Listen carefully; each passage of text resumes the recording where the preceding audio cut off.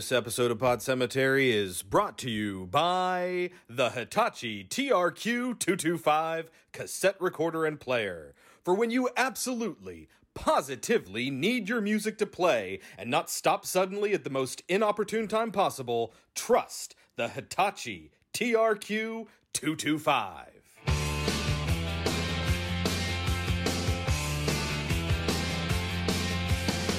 Under the October with the steamboats, ancient goblins and wallows come at the grand line making a sound.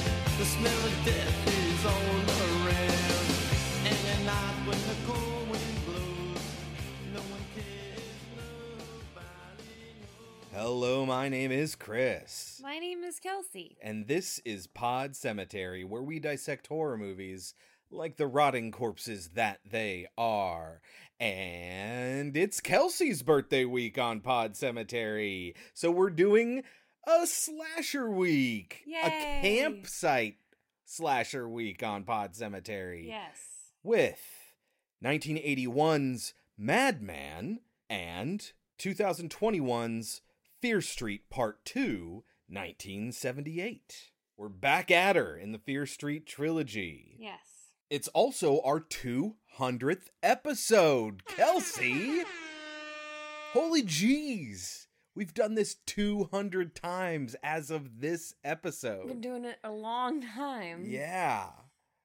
Almost 4 years now. Wow. It will be in October. Wow. Do you remember when we recorded our first 3 episodes and just released them all at the same time? Kind of. Do you ever feel the need to go back to that first batch of episodes to see how absolutely terrible they are? Oh, I know they're bad. I mean, I think we're bad now. Right. But Yeah, so. But thank you guys very, very much. The only reason well, that's not entirely true. We do this because this is fun for us, but it is still like a responsibility, a thing that, takes precedent over other things that we could be doing. But because there are people out there that are actually listening and engaging with us. So thank you guys very, very much. It's very motivating to continue recording episodes, to know that you're out there listening. Every email that we get that we don't respond to, we really do appreciate it, and we apologize that it takes us so long to get Yeah, back to you. email is like one of the worst ways you can get. The best way you can get a hold of us is via Twitter. So if you aren't already following us on Twitter at Pod Cemetery as a 200th episode gift to us, how about you follow us on Twitter? That would be really great. And give us a shout out. We'll say hey. For our 200th episode, give us a 5-star written review. That'd be great. That would be great. So thank you guys very, very much. Moving right into our first movie is Madman from 1982, written and directed by Joe Giannone, I guess. Story by Gary Sales, who was also an executive producer on the movie and wrote all of the music. And what music it is. Yes. Starring Galen Ross, Tony Nunziata, and Harriet Bass. Galen Ross, we know as Francine from Dawn of the Dead, and Becky Vickers in Creepshow from the Something to Tide You Over segment. She's the woman who is buried in Up to Her Neck. Oh, okay. After this movie, we will have seen literally every movie Galen Ross has been in. Wow. These are the only 3 acting credits she has to her name. And we've seen all of them. Yeah, at this point we have, yeah. What is it about, Kelsey? A madman with an axe killing camp counselors. Yeah. Allegedly, it was supposed to be a Cropsey retelling with the gardening shears, but apparently the burning was already being made at the time, and so they abandoned that idea and went with something wholly original. You can watch the movie if you have a subscription to Hoopla, or you can rent it for $1 to $4. It is only $1 at something called Pantaflix. I have no idea what that is. If you're not willing to try it out, it is only $2 on Google Play and YouTube. You can buy it for as low as $3 on Google and YouTube, but it's $10 on Apple, Vudu, and Alamo On Demand. Should people watch Mad Men? Look, I'm shocked I had never heard of or seen this. Yes. That's shocking to me. And we've seen some really obscure stuff. I mean, we mentioned Home Sweet Home. But Ghost Keeper. You liked that movie. Uh-huh. It was weird. But I don't think this is one that... I don't think this is required viewing. No. It's not vital. No. Not by any means. But for $1 or $2, if you have a bunch of people over and you're going to watch put a scary movie on in the background. Yeah, putting something on in the background that you can make fun of, like, yeah. For $2, sure. Sure. It's fun. I was really enjoying myself. And I think the movie thinks a little bit higher of itself than its actual station. Yeah, I don't know why, but it has a very high opinion of itself. Right. For instance, and you and I both commented on this, it is completely incapable of building tension whatsoever. But there are moments when it's like, we're just going to stop the movie cold in its tracks to have a moment that seems like it's supposed to be building tension. Yes. Like we said, but it fails miserably. entirely, so it's just like a little bit of a break time right when the movie's supposed to be getting exciting. Yes. It's just a fun, dumb, absent-minded watch. So if that's what you're looking for, then sure, but it's by no means vital. No. You can take our advice or leave it. When we get back, we will talk about 1981's Mad Men. Many strange things happen around here. There is a tale. It was a night like tonight, many years ago. There is a legend. If you say his name above a whisper, he'll get you.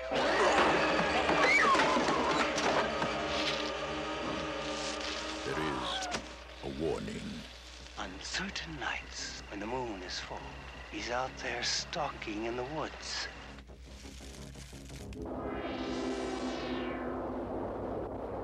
There is a madman. His name is Mars. Mad Man Mars. Mars! Madman Mars! Here we are! Come and get us, Madman! Don't you realize you're fooling with things beyond your control?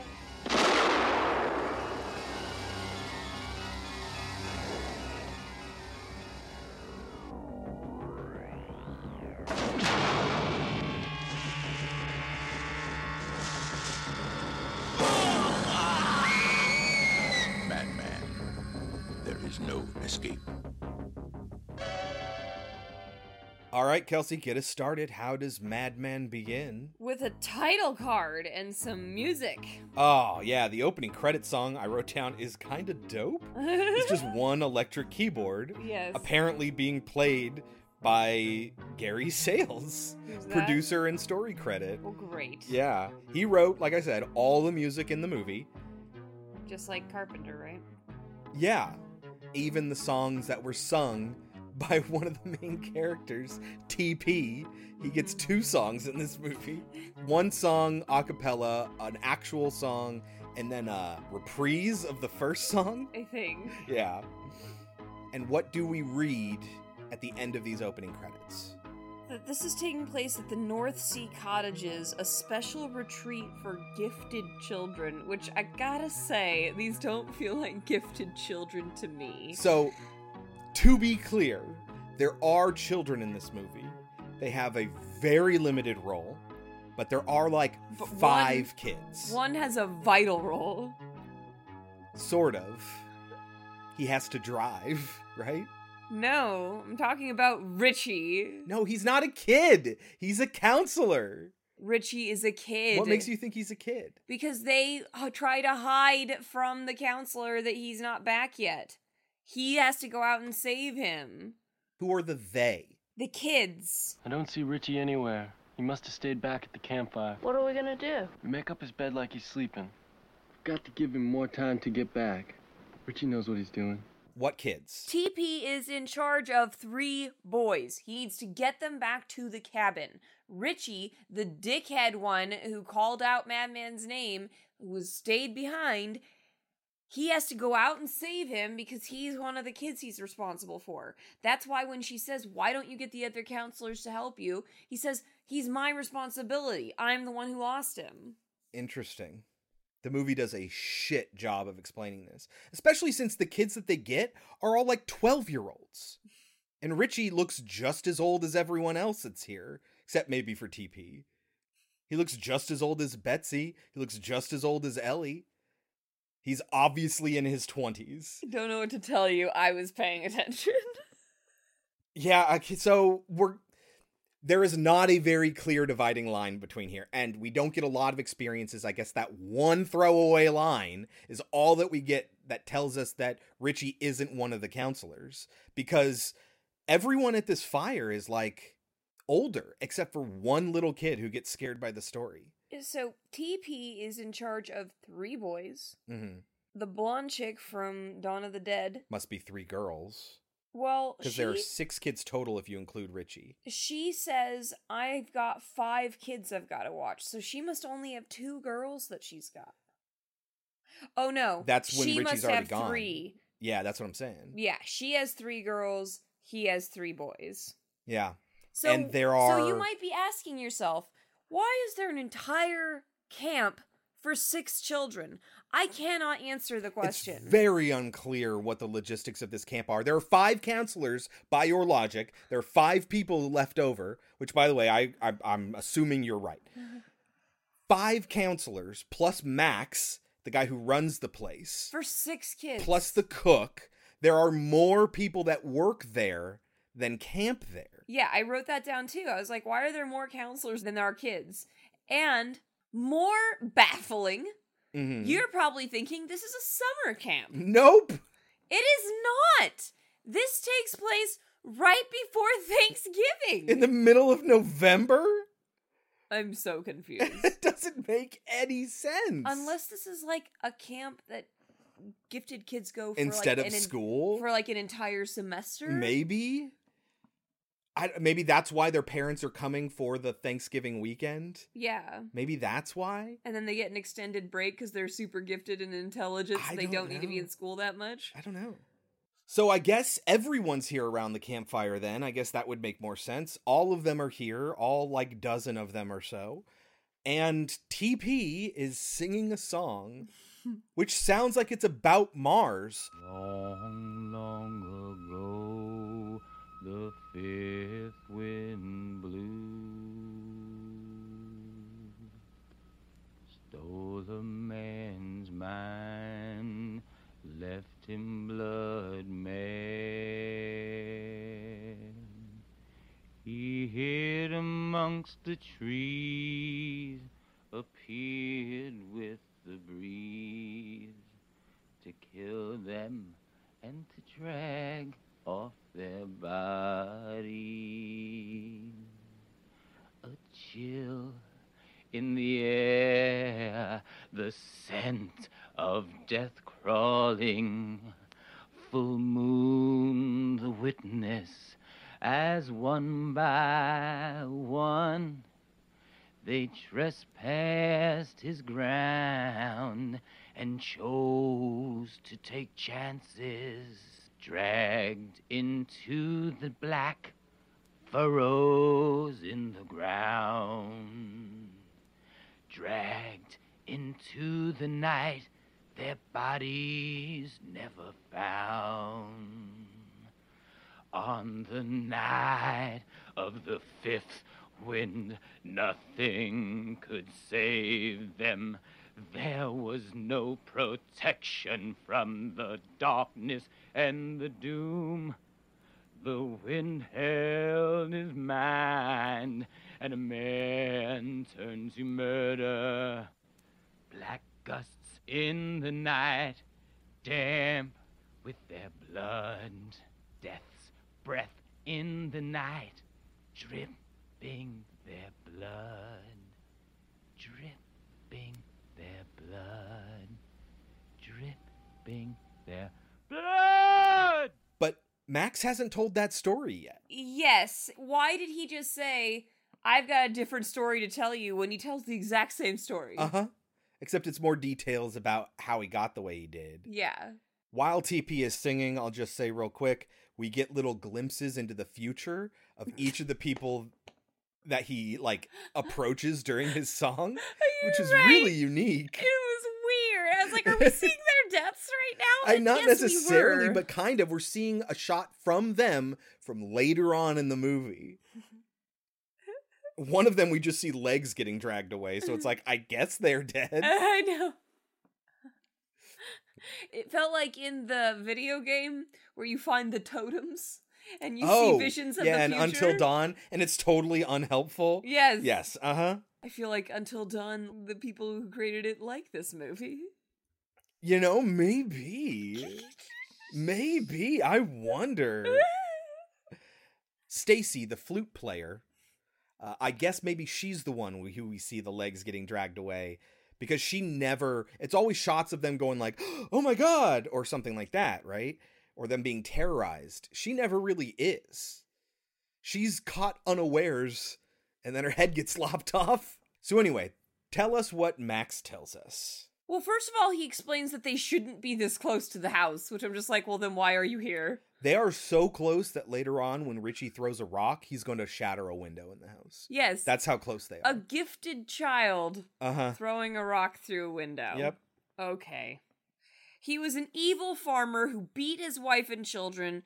He was an alcoholic who started fights, didn't feel a thing one time when his nose was bitten off, and then one night went stark raving mad and chopped his sleeping wife into pieces, and then did the same to his son and then his daughter, and then went to a bar to have a drink. And that going to a bar and having a drink and acting like nothing happened felt a lot like it. But you wouldn't know that if you hadn't read the book. Because it's not in the movies. You know what, Either Kelsey? of them. You're a better person for having read the book. It's a good book. I like it. But so they go to hang him up and leave him for dead. They end up getting a big... Okay, so he makes this big deal out of this gash on his face. But let me tell you, the gash is not that big of a deal. This guy looks, like Chris pointed out, like a Bigfoot. Yeah. So he doesn't look like a human. This movie could have been just about campers being terrorized by Bigfoot. Yeah. He just kind of lumbers around and goes... Oh my God, the sounds. The first time I heard it, I wrote down, that sound is going to piss me off. And it did every single time. He walks around with big fake feet and big fake hands and a big fake face. Yeah, it's ridiculous looking. He has the silhouette of just, he's really, like, he's built like a brick shithouse. His silhouette is the only cool thing about him. And it could have easily have just been a Yeti or Bigfoot, you know, but they made it a man for some reason. The scar does come back at the end when one of the victims gets it in their face, but it seems almost randomly. Hand. Yeah, it was on accident. He just like a bear, just gashed at a person. Like a Bigfoot? Yeah, exactly. It should have just been a Bigfoot. That would have been a way more interesting story. Bigfoot collecting corpses. But so, when they came back the next day, the guy is gone, and the bodies of his family are gone. To be clear, they hanged him that night when they cut him, and he was left for dead. And then when they came back, he was gone. Yes. And he claims that he's still alive and stalking people in the moonlight to chop off their heads and hang people if you say his name above a whisper. He will come and go after everyone in your party, including people that are not even there when it happens. Yep. And this dickhead Richie yells out his name Fucking and Richie. breaks the window in the Fucking house. Richie. And Richie will continue to piss you off for the Fucking rest of the film. Fucking Richie. So I wrote down, if Madman Mars responds to being called, then this dude Max is totally responsible for all of this.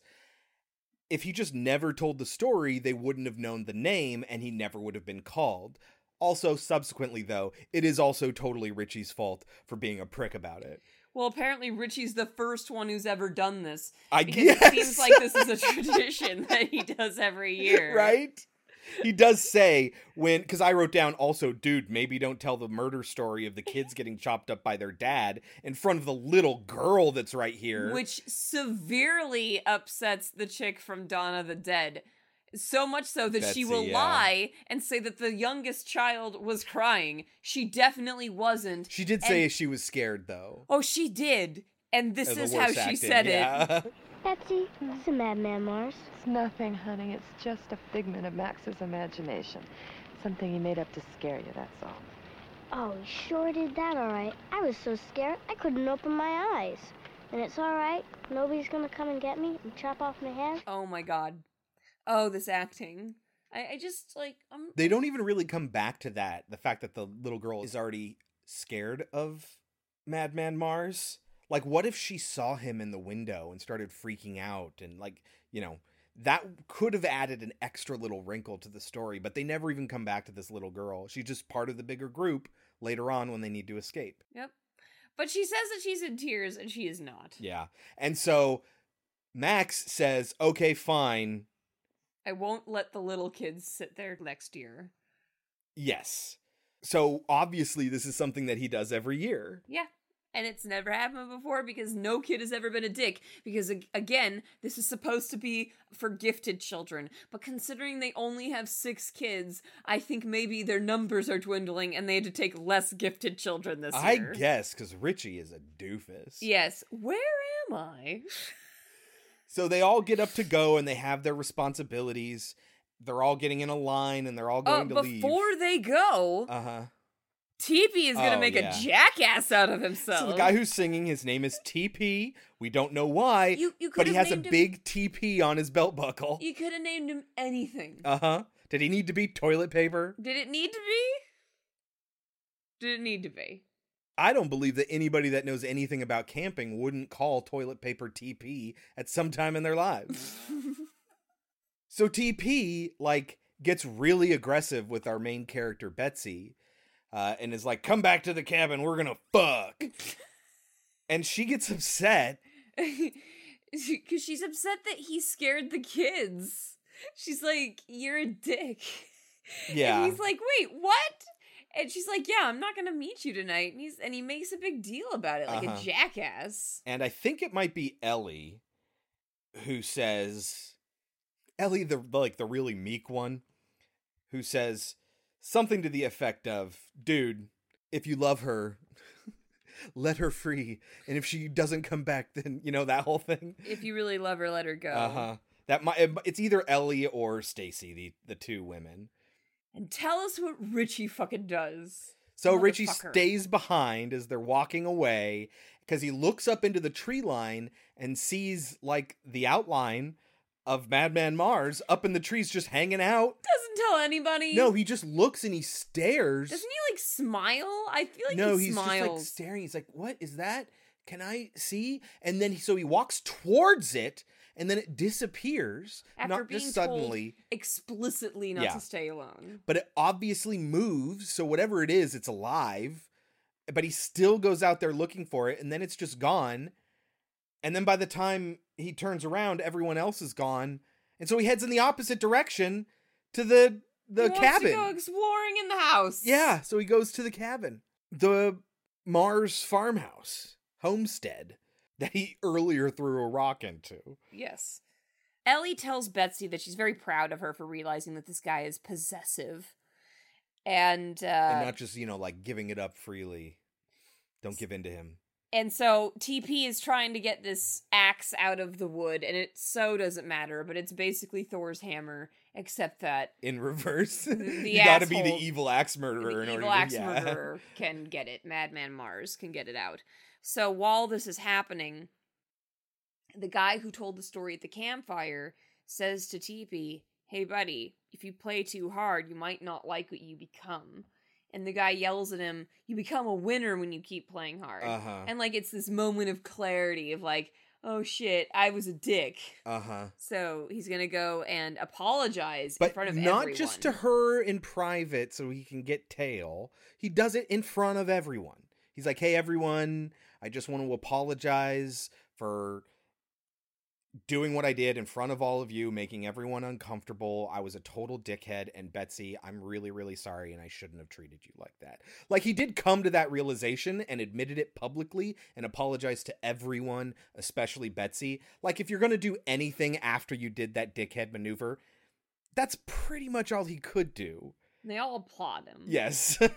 Tonight, you all witnessed a scene between Betsy and me, up at the campfire, that should have never happened. I'd like to publicly apologize to Betsy and to the rest of you for subjecting you to my petty and selfish attitude. That's it, folks.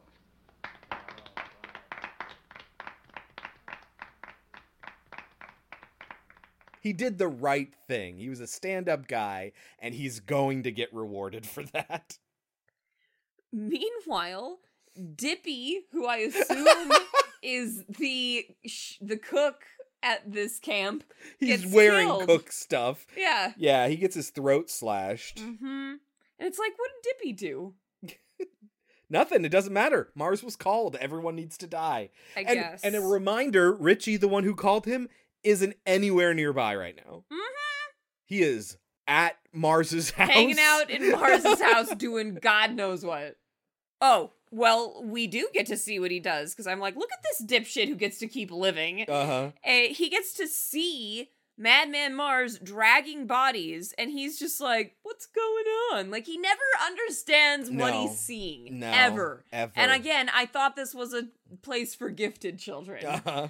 But so, oh my god, this is when the noises start happening. Oh my god, you're gonna have to do so many of those stupid noise clips. And there's plenty of them because that's how they would tell you he was there. Uh-huh.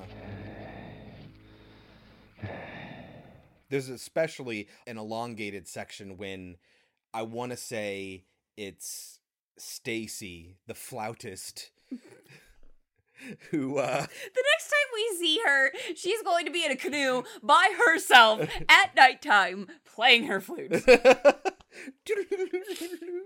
don't know if it's a flute. It's If some you do this, please sort of, yeah. please email us and tell us why you enjoy sitting in a canoe, not on the water, by the way, just on the shore, by yourself at nighttime playing your flute. Tell us about that experience. There's a moment where she's walking to a car or something. I think it's her, but it might be Betsy. And Madman just kind of like follows her, and we get things from his perspective for a while. And it's like an elongated shot of him just grunting and rustling through leaves.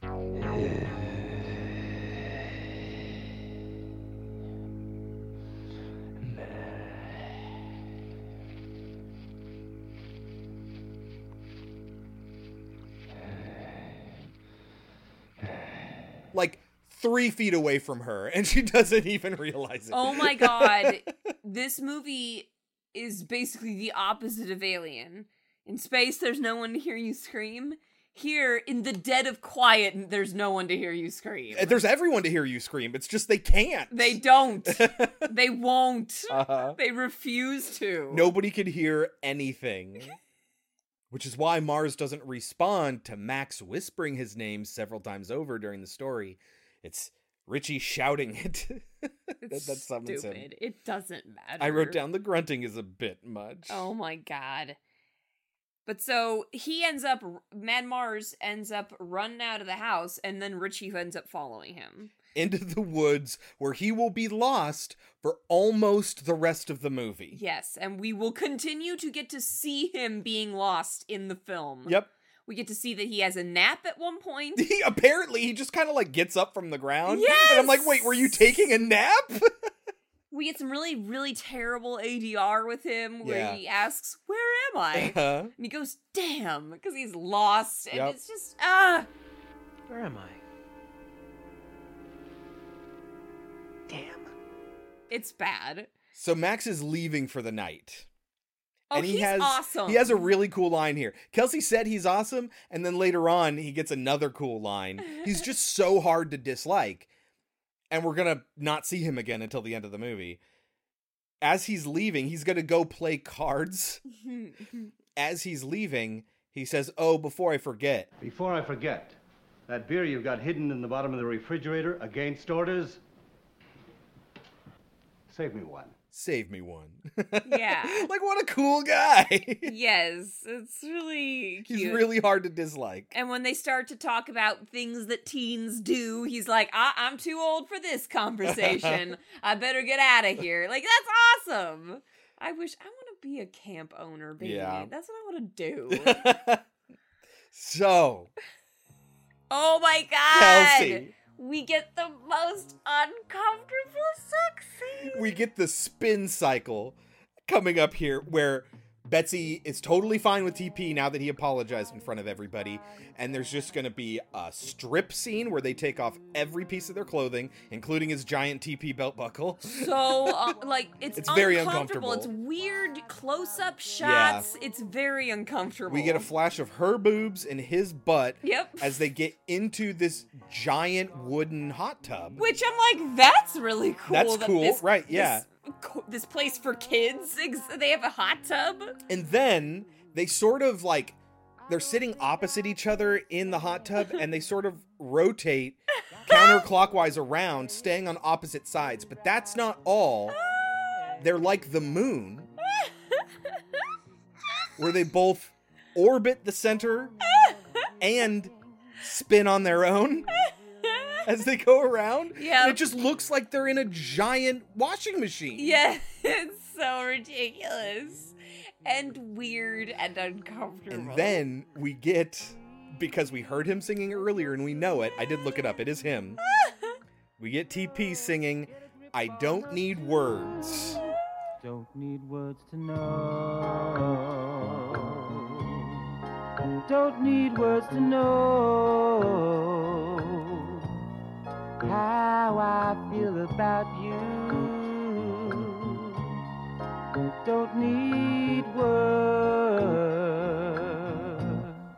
That's playing the whole time they're just spinning around each other. And then they finally kiss. And then we're going to get cutting back to them. And they're like, there's a weird comment where they're both underwater. Oh my God. And then Betsy says something like, I was in the middle of it. You didn't let me finish. I was right in the middle. You didn't let me finish. I was right in the middle. You didn't let me finish.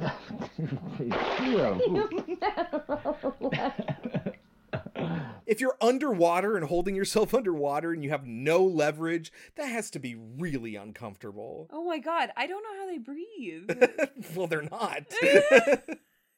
It just seems like a dumb thing they thought they would throw in there to be cute. And it just makes us ask all sorts of questions. It's so weird. It was so weird. But then we got to cut to the face and it's like, oh shit, that face. But then the Mars's noise face, yeah. destroys any kind of shock value you were getting is ruined by that noise. And we cut back to the 4 other counselors and Dave, the blonde one. It seems like they're all high. They're lying with like their heads next to each other and they're like waxing philosophical. And then Dave starts to pontificate on how you can never really know get me started on Dave. What's going on in other people's heads. You never really know what's in my mind at any given time. You never know if I'm thinking rationally or if I've created some other reality that seems to fit, that seems to be normal. But you never really know what normal is to me. And then he starts talking about how I could be homicidal and you wouldn't know it. You know what? As a matter of fact, meanwhile, he has his pocket knife out. Yes. As a matter of fact, I could chop all of you up tonight and hide the bodies, and no one would know. And they're all just watching him until one of them, it might be Ellie, says, Dave, are you okay? you never really know. Dave, are you okay?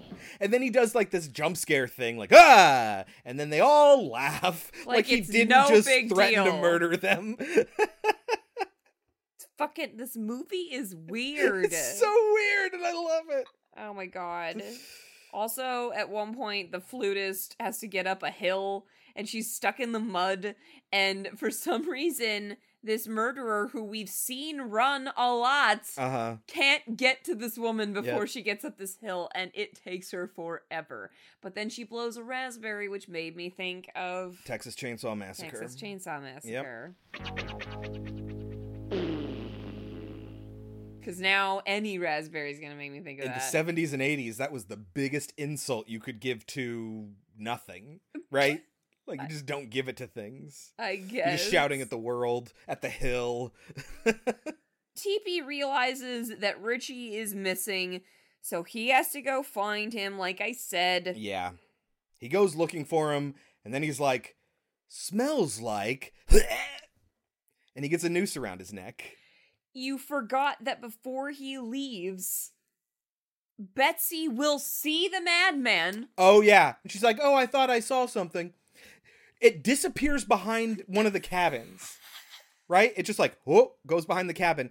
And then she's like, oh, I guess it wasn't anything. Because it didn't come back out. Like, come back out. So she just stays looking at that corner, and because it doesn't come back out, must have been nothing. Yeah, must not be a person that's gonna kill us all. It's so ridiculous. But it is going to kill TP. It's going to hang him. And TP is going to try to survive by grabbing onto the branch he's hanging from and holding himself up. That's pretty okay. He does an admirable job of it until Mars, like, what does he do? He, like, yanks him down or something? Yeah, yanks him down and breaks his neck. Yeah. We get a close-up of the feet here, quite a few of them. Very obviously fake feet and the long fingernails. The feet are ridiculous. They just look like these big rubber things that keep slapping down. They don't move like feet in any way. Now Dave needs to go looking for TP. I'll find him 1, 2, 3. I'll find him 1, 2, 3. Do people say that? It's in... Now in the box we'll wait and hide until his curiosity entices him to look inside, and then we'll have him 1, 2, 3. Yes, it is. I thought that was just because it was for a song, because it fit in the song. So he passes by the stuck axe, and then we see Mars show up and pry it free. So that's where Mars gets his axe finally. Captain America. Yeah. Why was Captain America not able to get it the first time? Why was he able to get it the second time? It shifted, but he really hadn't proven himself yet. What do you have to do? Does anybody know? It's a plot contrivance. Everyone in the audience cheered.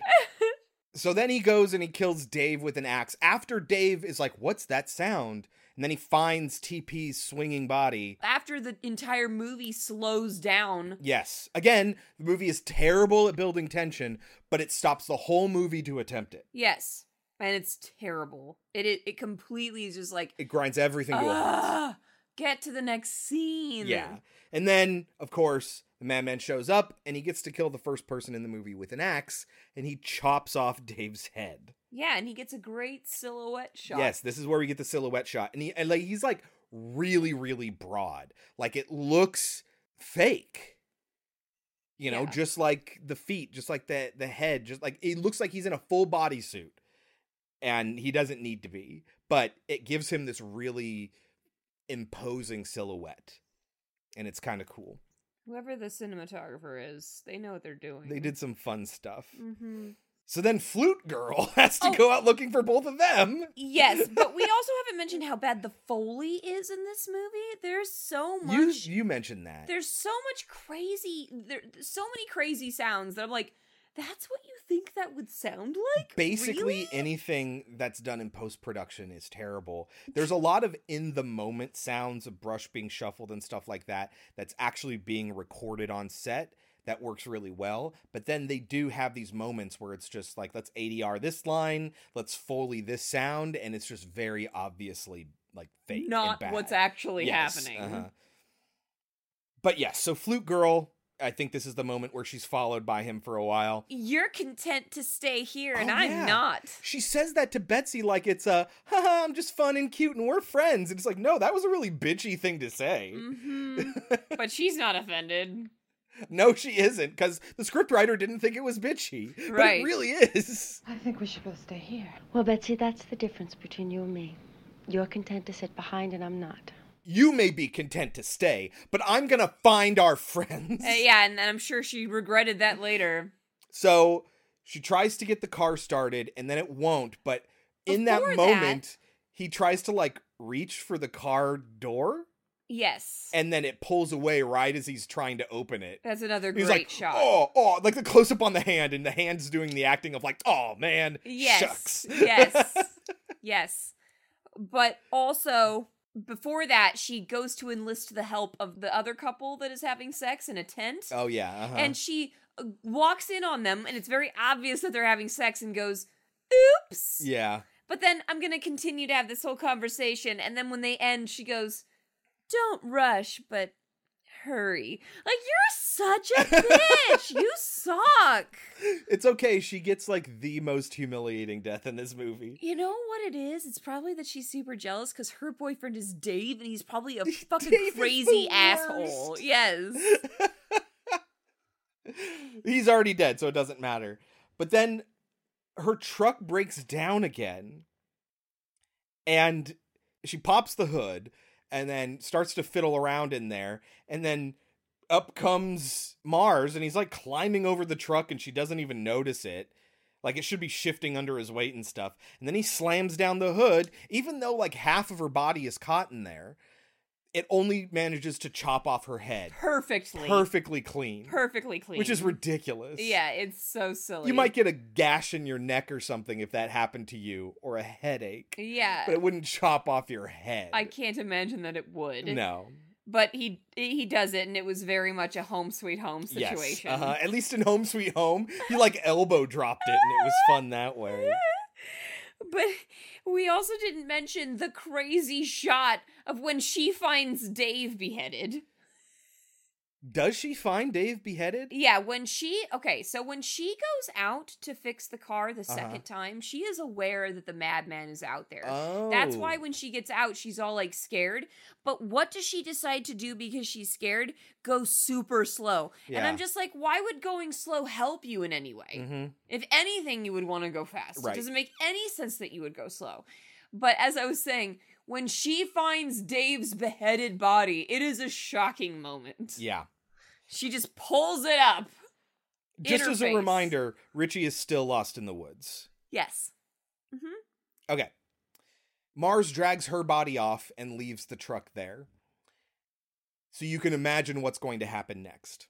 Mustache Man and Ellie, the two that were having sex in the tent, they go off looking for flautist Stacy, who is looking for blonde guy Dave, who is looking for singing pervert TP. You know, she swallowed a cat to catch the rat, to catch the, you know what I mean? Mm-hmm. And they find the truck. And they get in, and they're like, oh, this is weird. Let's try to start it. And it's not starting. I wonder what's happening. And there's then, a weird sound. Yeah. And then Mustache Man pops the hood and is like, oh, shit, Ellie, don't come out here. Stay in the truck. And he goes around to the driver's seat. We don't know why yet. And then Ellie comes out, and she looks in, and she sees Stacy's head. Yes. Cleanly in the engine compartment, and freaks out. Oh, yeah. And then she Mustache will be Man comes back traumatized out, and for it's the like, rest of the film. what did I tell you? Stay in the Yes. truck. Yeah. Yes. Ellie will be, I mean, she's already really meek, but she'll be worthless like the rest of the movie, even though she gets one of the longest chase sequences in the entire movie. She survives for a while. Yeah. Running away from Madman, but she does not make it, unfortunately. So Mustache Man bundles up the head because apparently he was going to get a cloth in the truck, bundles up the head and takes it back with him into the truck. I guess it's going to sit up front with them. I don't remember if he put it in the back or not. If he put it in the back, it's just a head rattling around back there as they drive away. He tries to start the truck, and then out comes Mars, reaching in through the window and yanks him out and kills him. And Ellie's freaking out, and she runs away. Finally, we get to see Richie waking up from his nap. And then he comes across Mars's house again. And then there's like a light and we don't see what he sees. And he's like, it's one of those sort of like, oh no moments. Oh, yeah. And we never really see what he sees. Well, no, we find out later. Well, later he shows, like, at the very end. I mean, we already knew. Yes. At the end, he sees, like, it shows what he saw. Yes. We'll find out what that is later, but we don't find out now. Right. But the look on his face is way over, like, not good. And it is ridiculous. And it lasts for way too long. Yeah. So, Ellie runs back to the camp and all the cabins. And she's screaming. But no one hears her. No one hears her. Where did Betsy go at this point? She's, like, comforting the kids. Oh, yeah. Doesn't hear Ellie the three screaming. Girls. Yeah, but never hears her screaming. At some point in the chase, Ellie hides in the refrigerator. Which seems unsafe. It's very unsafe because it's a latching refrigerator.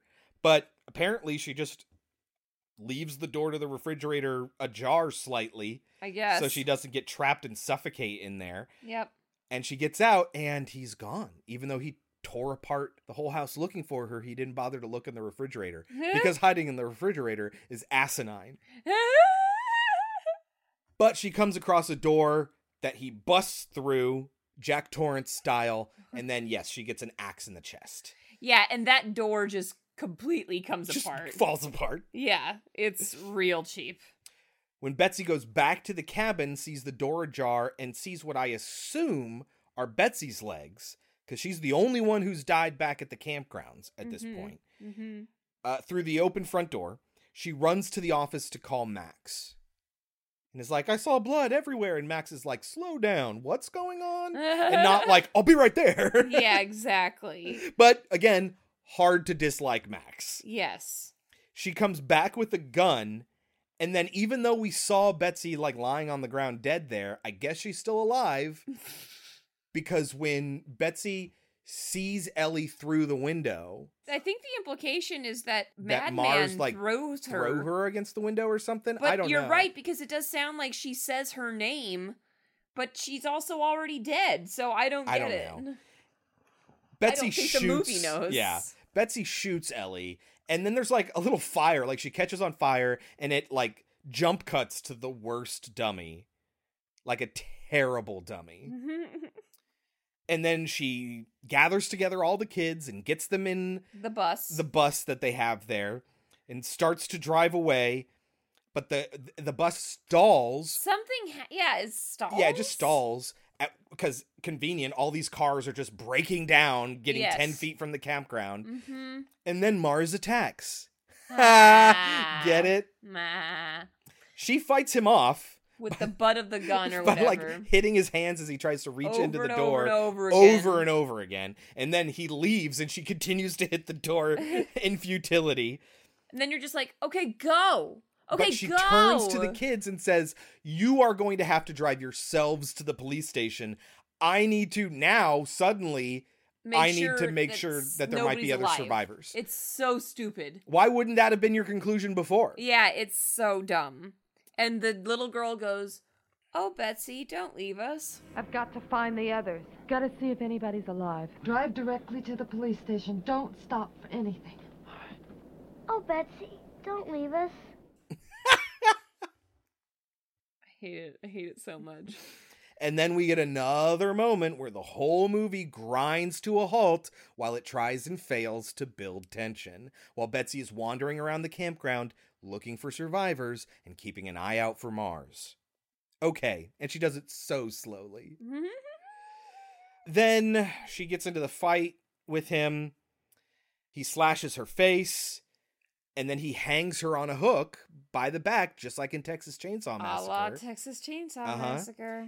But she pulls out the knife that she's had on her hip this entire movie. Apparently. No, I saw it earlier when she was sitting down and talking to Flautist. I don't know. Is it a flute? Which is the one that you play directly down from your face and not off to the side? I thought it was a like a recorder, or I thought it was a. You tell us. We got some musicians in the audience, right? Anyway, doesn't matter. She had this knife the entire time and stabs Mars in the back, kind of in futility. And then we get to see from her perspective what's on the other side of this basement in Mars's house, which is where he dragged her. I would not say that it was in futility. Causes the farmhouse to catch on fire. True. But for all we know, Mars survives. Whatever. But we do see all the bodies of everyone he's ever killed and what we assume to be his family stacked up against the wall. Remember, this was a big theme for all of these movies, getting all of the bodies together in a way It really was. I mean, think about all the movies that did it.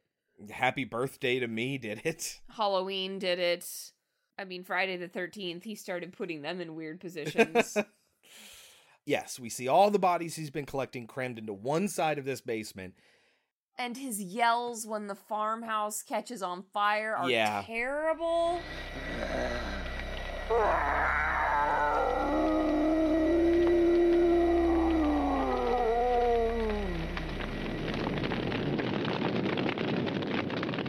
Meanwhile, Richie's still alive. Motherfucker's still alive. And he hasn't been involved in any of this.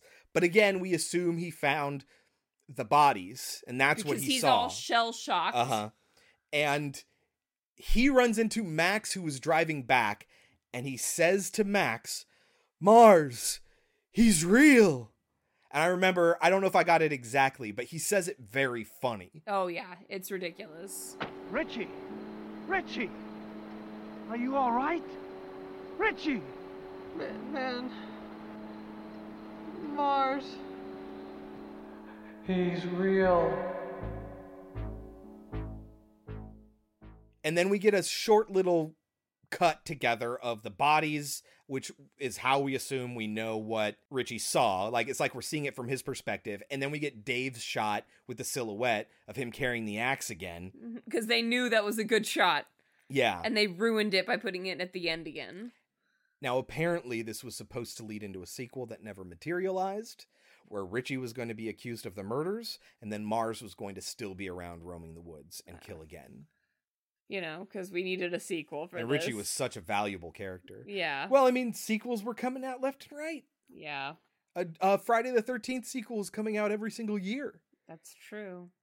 Anyway, the end of the movie, and we get TP's a cappella song from the very beginning set to the opening theme, which played one right after the other, by the way, at the beginning. Now they're played over the top of each other. I think it's still that same opening theme.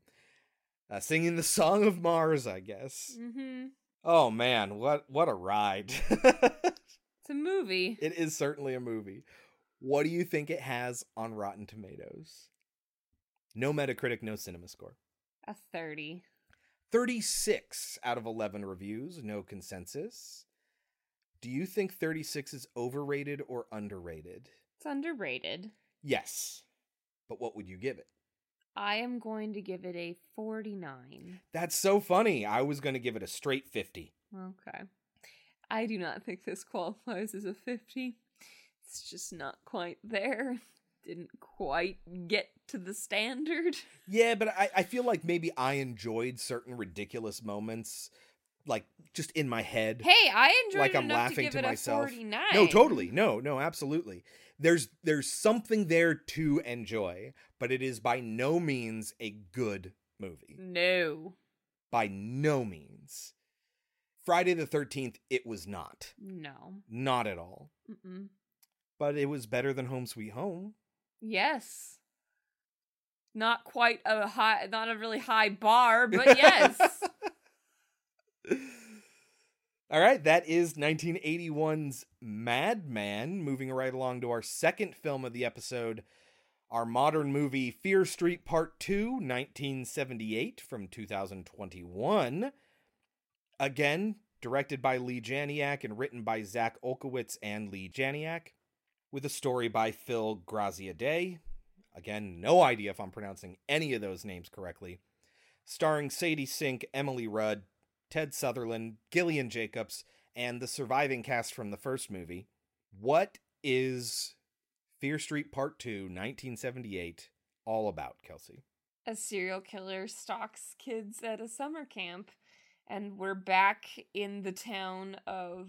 Well, I don't really know if we're in Shadyside or if we're in Sunnyvale, but it's somewhere in the middle. Yeah, somewhere where both of these cities go to. Oh, well, we have to know where it is, because they go there at the end. It's the mall. It's where the mall is yes. now. Mm-hmm. Yeah, which I think is Sunnyvale, right? Or is it the Shadyside Mall? Shadyside Mall. Shadyside Mall, yeah. So their summer camp must be in Shadyside. Yeah, I guess. If you want to catch up, you can just go back to episode 197 from just a few weeks ago, where we covered the first movie, Part 1, 1994. You can watch this movie through Netflix, and only through Netflix, because it is a Netflix original.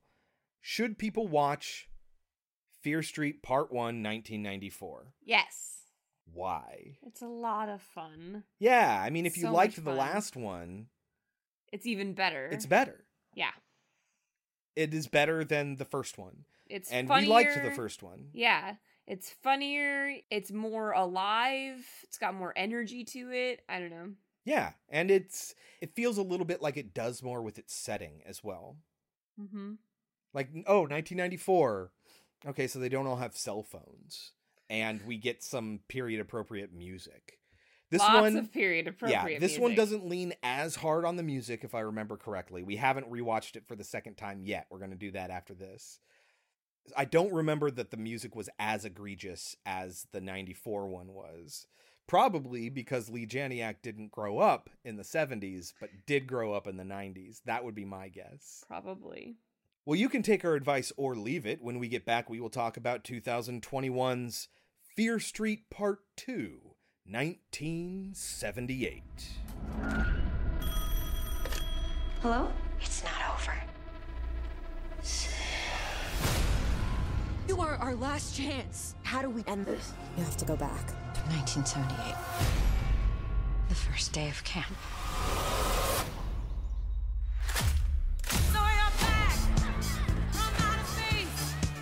Looks like blood. Do you have a better idea? Maybe. Who are you? Nick Good. Bad things always happen to Shadysiders. You feel it, don't you? There's something holding us down. Who's seen us? Run! One way or another, you're gonna die tonight. There it is. It's not just a diary, it's a map. I'm not letting you die. My sister's still out there! Go, guys, go! We can end this.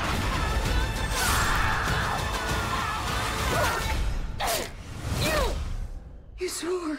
It's becoming a habit. I'll survive. I will survive. Hey, hey.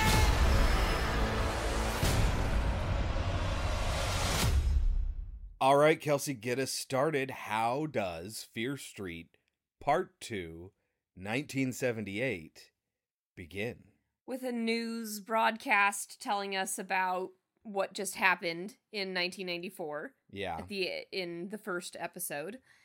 It ends with soaked in blood and broken dreams. This is on the news. So melodramatic. Yeah. It's everything in 1994 is kind of silly. Well, 1994 was kind of silly. We get The Man Who Sold the World.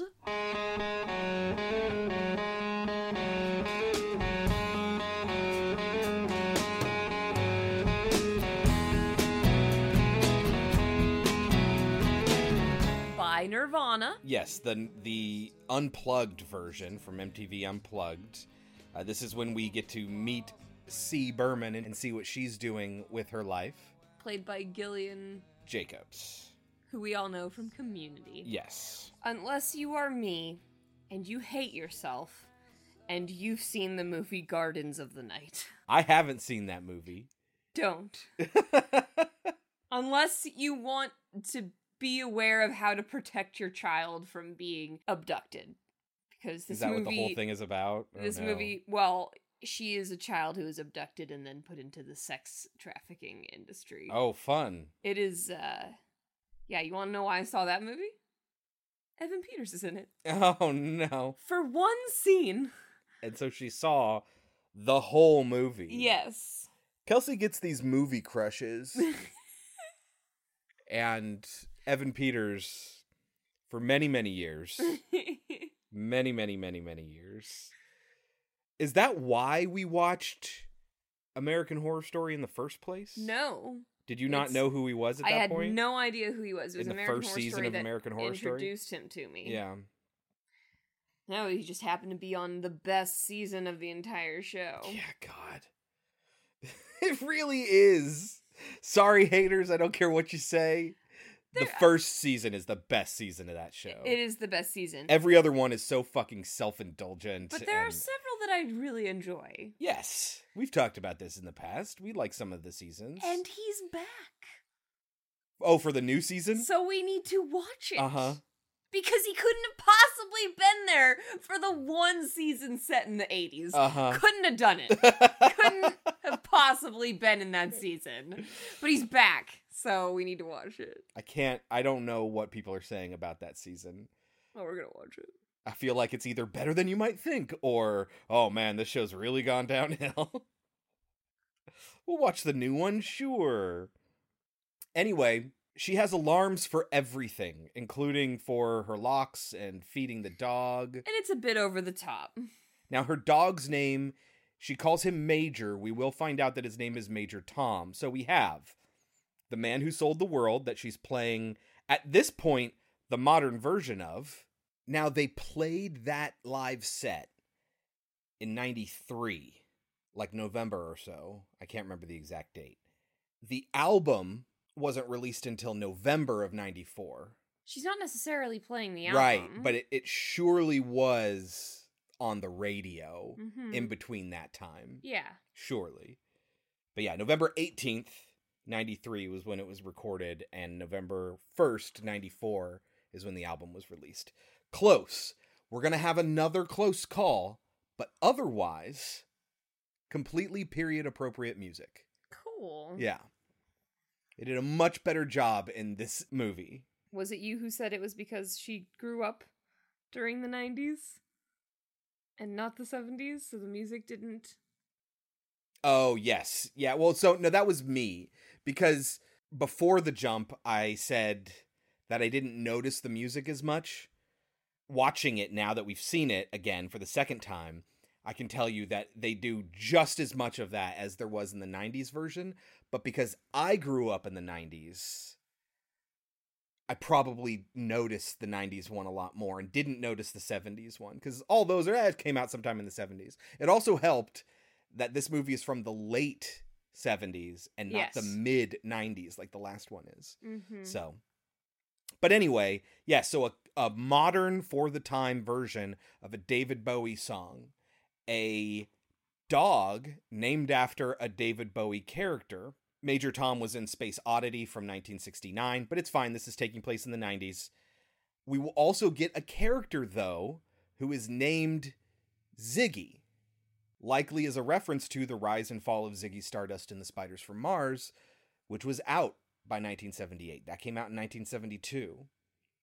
So if she is obviously a David Bowie fan and there's a character that we're going to meet named Ziggy, we're going to spoil this for you now. C. Berman is not Cindy Berman. No. It's Christine Berman, otherwise known through the rest of this movie as Ziggy.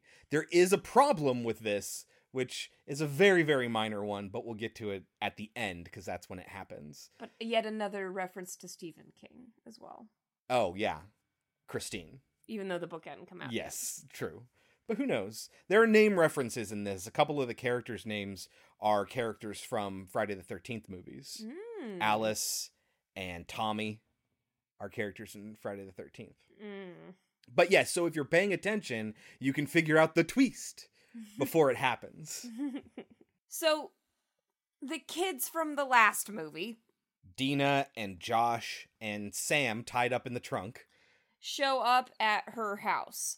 And instead of knocking like normal people, they just try to get into this woman's house, which makes her understandably nervous and paranoid. and she knocks the girl out when she breaks into her house. They're desperate, man. Too desperate to do a da-da-da-da-da-da-da. Apparently. But so they explain their plight, and she's just like, you can't stop it. You need to get the hell out of here. And she explains, I love Sam, and I'm not going to let this happen to her. Uh-huh. So they convince her to sit down and tell her story. Yes. Which is when we get a flashback. To and then Camp Nightwing. It's a cool name. It is a cool name. It's also a name that was used in the original Fear Street books. Oh, nice. But not with this story. It's a book called Lights Out. Doesn't have the same story, but yes, there is a Camp Nightwing. It's also the coolest camp ever. Sure. It's got archery. It's got arts and crafts. Arts and crafts. Also, Friday the 13th with the archery at camp. Yes. But it looks like it's got everything, and it looks like, it's all just teens running kids. Mm-hmm. So it looks like it's a ton of fun. Ziggy is running through the woods and then just gets a clothesline out of nowhere. Yeah, I don't quite understand where he was in relation to her. Yeah, if she was being chased, why is he in front of her? Well, that, but also I don't understand how she didn't see him if he was in front of her. I get that she turns and then he just happens to put his arm out right at that second. Yeah. But it doesn't make a lot of sense. Then we get horror movie favorite of extreme bullying. Like real fucking extreme bullying. Yes. They string her up from the hanging tree. Yes. Which we'll find out is where Sarah Fier was hanged. So she is strung up by her wrists because they claim that she stole money. I can't tell if she actually did This or not. is never resolved. She says that she didn't do it. The girls say everyone saw her. Right, I don't believe them. I don't believe that, but the money's in her. There is money in her pocket in the right amount, and she never explains why she was falsely accused. Yeah. Now, of course, in a court, she should go free. Yes. But this isn't a court. Like, we need to know something about our character. Did she just randomly steal $10 from this girl? Yeah. And this bully is taunting her, and while doing so, she hits her with her elbow and hits her nose. Also, like, everyone's like, oh my god, you hit her. She's being strung up from a tree. And a dude already hit a girl. Yeah, like, why are you being shocked? And then the chick's like, well, we're gonna burn her because she's a witch. She's Sarah Fier. And we're gonna burn her. And the kids are like, what? Really? And then they just do it. Well, Sheila does it. Right, but they let her do it. Yeah. And that is when the goods show up. Yeah, Nick and Will Good. Now, we know Nick. He's the sheriff in 94. We also get a glimpse of Will at the very beginning. He's the mayor, and he's, like, giving a speech. And I was under the impression that Nick was the older brother? No. But apparently not. No, he's a younger brother. Which makes things complicated and messy. Yeah, and I think I have a theory for this. We will talk about that theory when it comes to the third movie, when we watch 1666. So Will is already with them. Yeah, he's the one who shows up and is like, 5 strikes, Berman. Yeah. Yeah. There's just some other random dude who's part of this girl clique, who we never really see again. But when he says that, Nick explains, and this is totally true, someone's gonna ask about the burn on her arm. Yeah, let's just let this one slide. Mm-hmm. And Will's like, yeah, one more strike, Berman. Nick really likes this girl, and it's very obvious, and she knows it. But she also is just like, you're a Sunnyvaler, I'm a Shadysider, which we've already discussed in the last episode. They are rivals, 100%. They hate each other, and Shadysiders are considered evil, and Sunnyside is considered great. He also is, like, I don't know what his father is. His father was the sheriff, yeah. So but he recently died. They have this big legacy. Uh-huh. That he has to fulfill in the town, and everyone expects him to do it. And he feels pressure. He's going to reveal that to Ziggy later on. Yes, but Ziggy is aware of it already, and she knows that they can't actually be together. Mm-hmm. And so you're she's- like the Sunnyvaler of all Sunnyvalers. Right, so I'm not going to be stupid and go after you when I know that this can't go anywhere. Uh-huh. So she goes back to camp, and We a song get plays. Brother Love's Traveling Salvation Show from Neil Diamond. Hot August night and the leaves hanging down and the grass on the ground smelling sweet. 1969. Okay.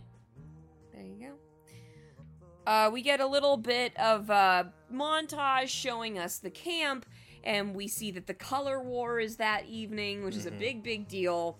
We get to meet some of the other camp counselors, including the hippie lady, who I really like. Joan. Yeah. Joan, she's great. There is also the friend from the new Halloween movie. Gary. Who dies in Uh-huh. Halloween.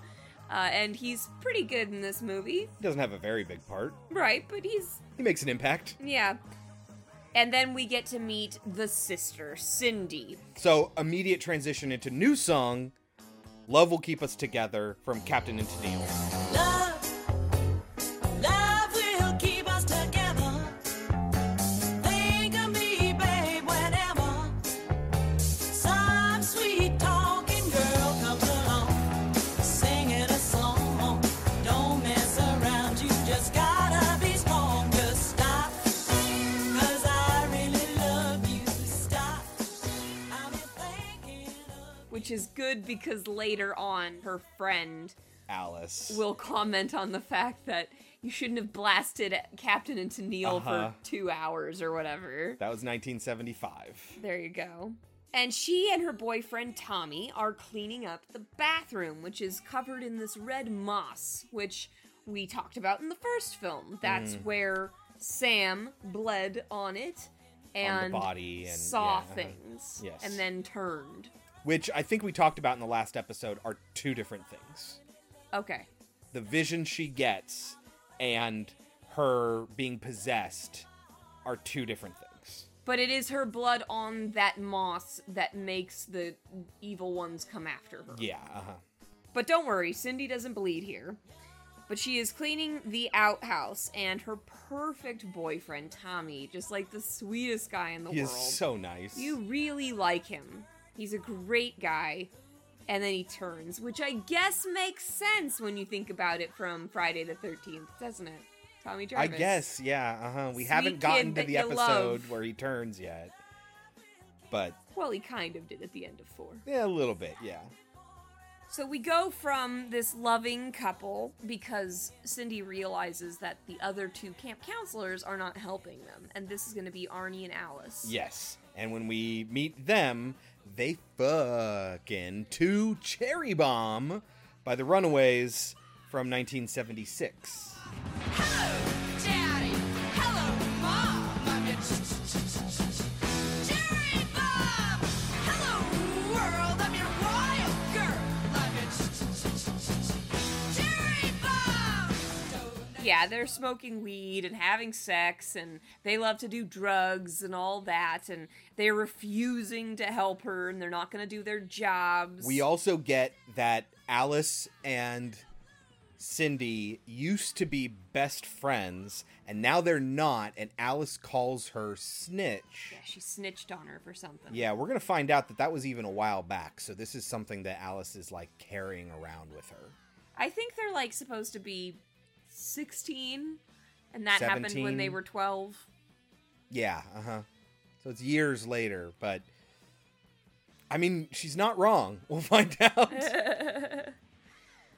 We also find out that Cindy has these big dreams. She wants to go to college. She wants to do well for herself, which is why she puts on this whole prim and proper. She basically wants persona. to break the effect that the curse, in quotes, causes for all the Shady Siders. Yes. Basically, all the Shady Siders' lives are shit.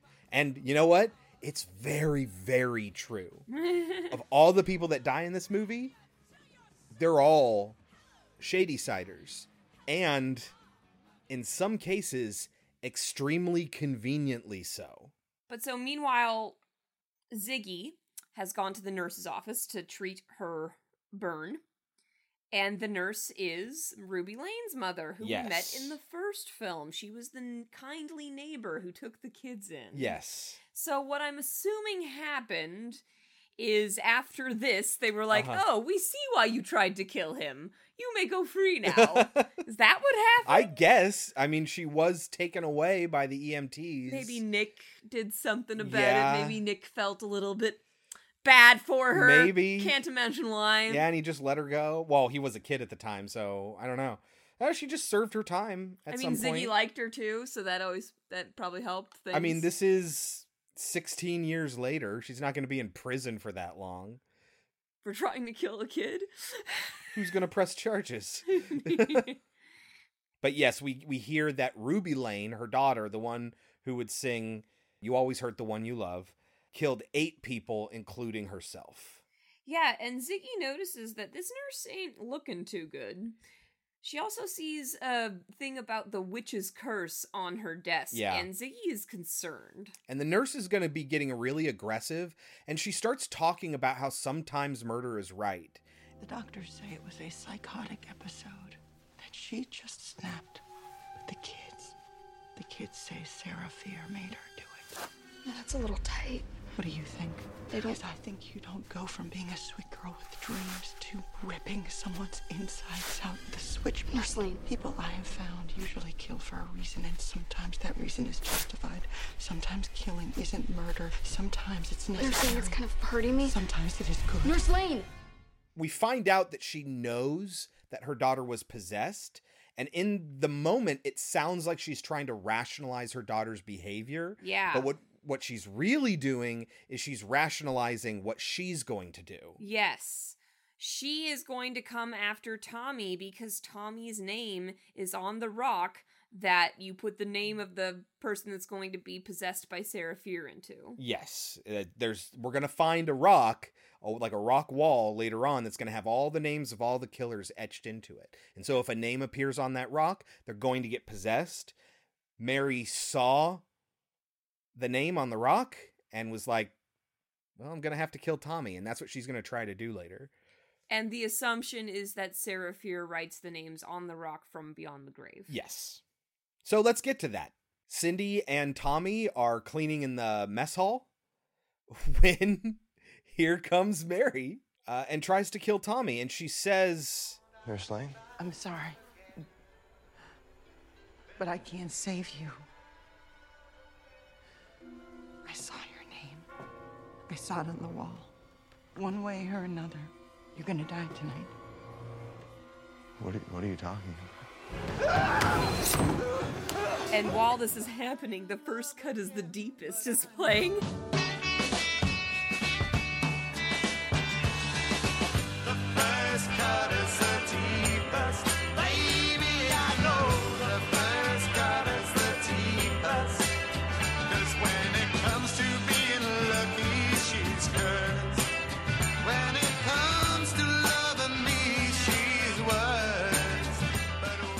By Cat Stevens. I also saw a credit of Bitter Blue by Cat Stevens, and I don't remember hearing that one. I don't know that. So, I don't know what that's about. We might have missed it. But she is unable to do so, and he is able to knock her out. Yeah. But she does hurt him. Yeah. In the process. Like bangs his head. Cindy is stunned and cannot move. Yes. So later she will think that she is unable to act in the moment. Yeah. But then we will find out that she's able to act if it's to save her sister. Uh-huh. At the same time, Ziggy is being harassed by the bully again, and they have written stuff all over her bunk. Yeah. We're going to get a camera shot that's going to go through the mess hall where all the kids are getting excited for the color war, and the Shady Side counselors are going to be talking about what the fuck that Nurse Lane just did. All the while, Don't Fear the Reaper is playing.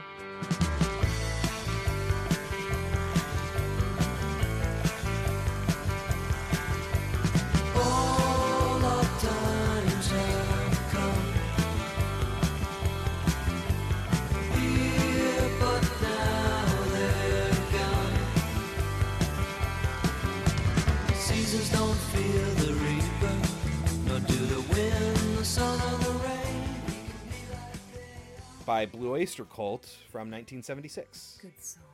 Such a Yeah. good song. Yeah, and it's great. The hippie chick is just making a joint, just out in the open, and she's so funny. She's great. Every line she says is great. Gary's here in this moment as well. Yeah, and he's good too. And they're all kind of joking about what the woman did to Tommy, but Tommy is just like, why would she do that? This is for real. What happened? And Cindy would like to brush it under the rug, but is concerned about her boyfriend. Yeah. And they're joking about Sarah Fear strikes again. It's the witch's curse. But, of course, Cindy says that's all pish-posh. Meanwhile, Will Good, who will be the mayor one day, is giving this ridiculous speech for the color war. What does he say that Gary mumbles a correction on? Commence? We communicate the color war! Oh, yeah. And Gary's It's like, commence. It's commence. Like, what a fucking moron. And then the hippie chick gets up there and she's like, it doesn't matter if we lose. We're all winners in our hearts. Everyone's like, boo. Then we cut to Ziggy getting paint for who knows what, at least at this point. And Cindy's going to come in to talk to her about what went on with Nurse Lane. Aren't you friends with Nurse Lane? While Moon Age Daydream by David Bowie is playing from 1972. I'm an alligator. I'm a mama, papa coming for you. I'm a space invader. I'll be a rock and rollin' bitch for you. Keep your mouth shut. He is an alligator. He is a mama papa coming for you. just as a little tidbit for anybody who's interested, Moon Age Daydream and Cherry Bomb are both in the Guardians of the Galaxy soundtrack. Yeah, Yeah, so then we get to see this argument between the two sisters, Cindy and Ziggy. And Ziggy is way harsh Ty. Cindy calls her out on it, but then at the same time, Ziggy then shows her what the other girls did to her bunk. Yeah, And Cindy realizes, or kind of realizes, that she's kind of a shitty sister. Yeah, Ziggy's getting shit on too. Yeah, you trying to improve things for yourself, do whatever it takes to break that curse, you're leaving your sister behind. She's going through the same shit. Mm-hmm. Exactly. There's a reason she behaves the way she does. Cut to Carry On My Wayward Son. Carry on my wayward son. There'll be peace when you are done. Lay your weary head to rest. Don't you cry no more. Carry On Wayward Son by Kansas from 1976, while everyone is outside prepping for the color war. Will is giving a speech to the Sunnyvalers, and then Tommy's trying to give direction to the Shadysiders, but he's getting like lightheaded. Keeps hearing his name whispered. He's not feeling good. He attributes it to the fact that he got hit. Yeah, he hit his head. And Cindy's like, "Are you okay?" So she decides to investigate because she wants to make Tommy feel better, I guess, even though he doesn't want to do it. And she thinks she's found drugs, and the joke is later in that Nurse Lane's office. Yeah. The joke later is that it's just Tylenol. So she thinks she's found drugs, and then Arnie and Alice break in to find drugs. To look for drugs, yeah. And they get excited from this pill in an unlabeled bottle that has etched into it L484, which is 500 milligrams of acetaminophen. Yes. Tylenol. But more importantly, Cindy and Tommy have already found the Witch's Curse book. And Alice takes it from them. Takes it from them. And they get excited because they think they found a map to the witch's house. Yeah, what they find in this, what appears to be a diary from 1666, but also includes like a map that Nurse Lane was obviously drawing on, is in there as well. They identified this as being the original Union settlement where this campground is currently positioned and where the Shadyside Mall will eventually be built. It's camp, but it looks like she drew all over it. 1666 Union. Union, that's Shadyside. What? I mean, the settlement before it was divided into Shadyside and Sunnyvale. Really? If you went to class... So the camp is built in the same place as the settlement? Yes, and they read that she emerged at the meeting house, which is now the mess hall. Yeah, that'll be important later. They'll realize that. That's when she emerges with her hand cut off. Mm-hmm. And that will be very important in the third film. We also hear that the curse will last until the body and hand are united. When Nick Good walks in on Ziggy doing her art project with red paint, a song is playing that I didn't know. Ever Fallen in Love with Someone You Shouldn't Have by the Buzzcocks. Ever fallen in love with someone, ever fallen in love with someone, ever fallen in love with someone you should have fallen in love with. Now, this is the closest to anachronistic as we're going to get. It's from the album Love Bites, which was released on September 22nd of this year. The single came out a little bit earlier on September 8th. Now... This is a summer camp. This is a summer camp. There's no way it's gone into the second week of September. Mm-mm. But it's really, really close.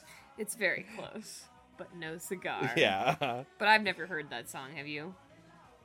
No, I mean, I don't really know the Buzzcocks that well. Never mind the Buzzcocks. And so he will very quickly realize that she is going to try to carry the bully by pouring pig's blood, but really just red paint on her. And I feel like maybe you don't do what the bully from Carrie does. Yeah, right? Like, that's the really shitty thing to do. Yeah. But he ends up coming up with something far worse, and she's very excited to do that with him. Because they discover that they're both big Stephen King fans. Yeah, she's really surprised that he knows what Carrie is. Carrie came out, the movie, 2 years prior, and was a big success. Mm-hmm. There's no way he doesn't know it. He also says that Carrie is his second favorite to Salem's Lot. Yes. And then he says later that his new one is supposed to be good. The Stand? So, Alice, Arnie, Cindy, and Tommy find the witch's house. But Tommy is not doing well. But he does realize, hey, that she was looking for the hand. Yeah.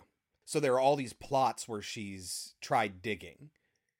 And they start looking around the house, and they start finding a lot of weird occult things.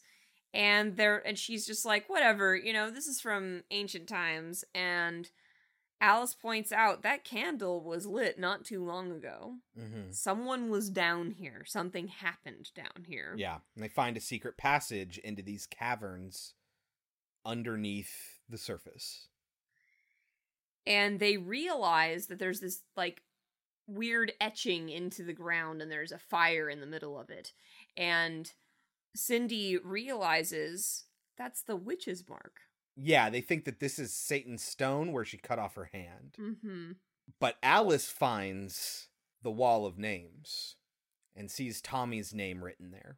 And tries to tell Cindy. And Cindy, of course, wants to ignore this. I would, too. She's like, yeah, oh, come on, Alice. And Alice is like, what, you think I just scratched it into solid stone with my fingernails just for a joke?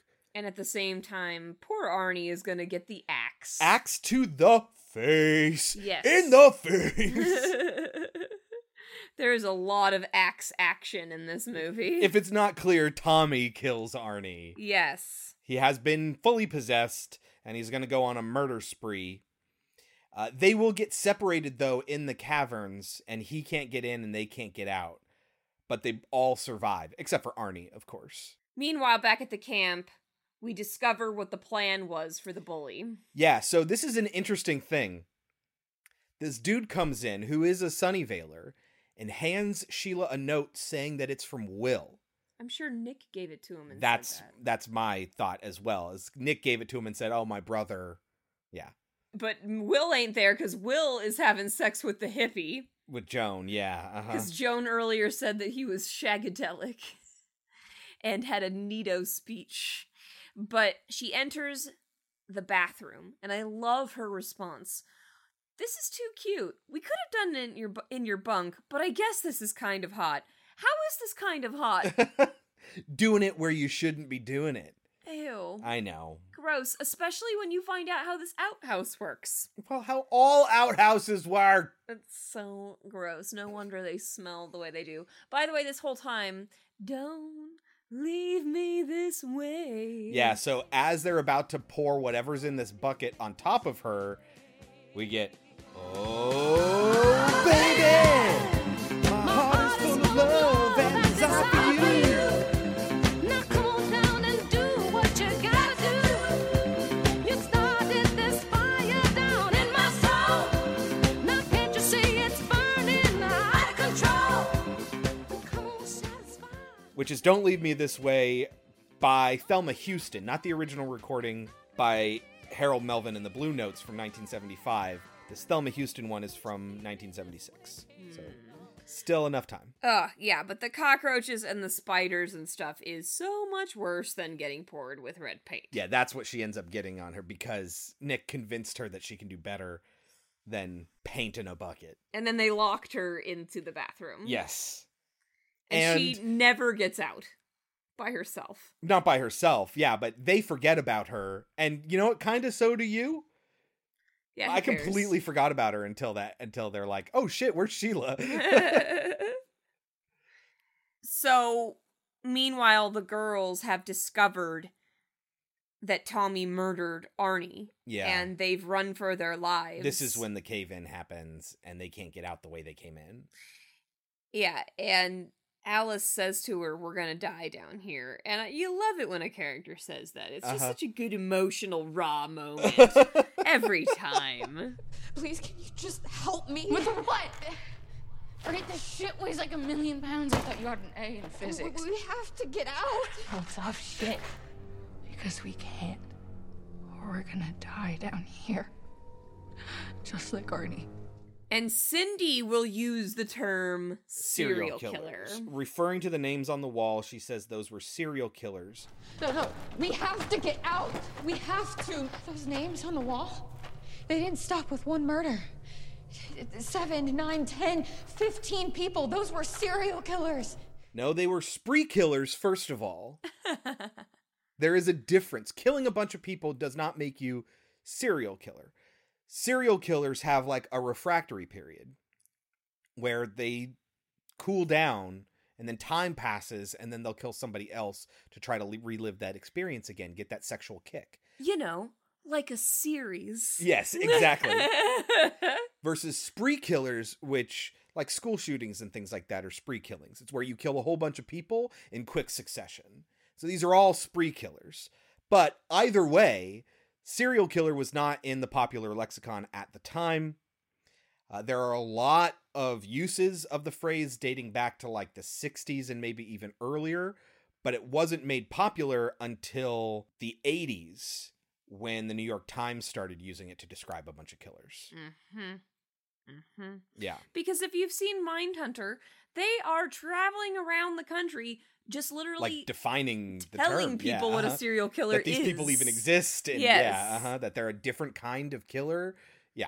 And Alice will say to Cindy, you know what? She tried to kill him because she knew what he was going to be. And guess what? I would have done the same thing. And Cindy gets upset about that. And it's like, look, Cindy, I know you're going through some shit right exactly. now. But my boyfriend was just murdered by your boyfriend. Yeah.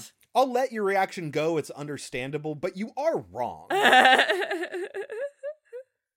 So they'll get in this big fight, and Cindy will be like, fine, fuck you. I'm going to watch. Well, she doesn't, because she doesn't curse, but they always make a big deal every time She'll say she shit curses. a couple of times, yeah, and then they'll make a big deal of it. But Tommy's the first one to do it, and it's so cute. It's really cute. I'm not in the mood, Tommy.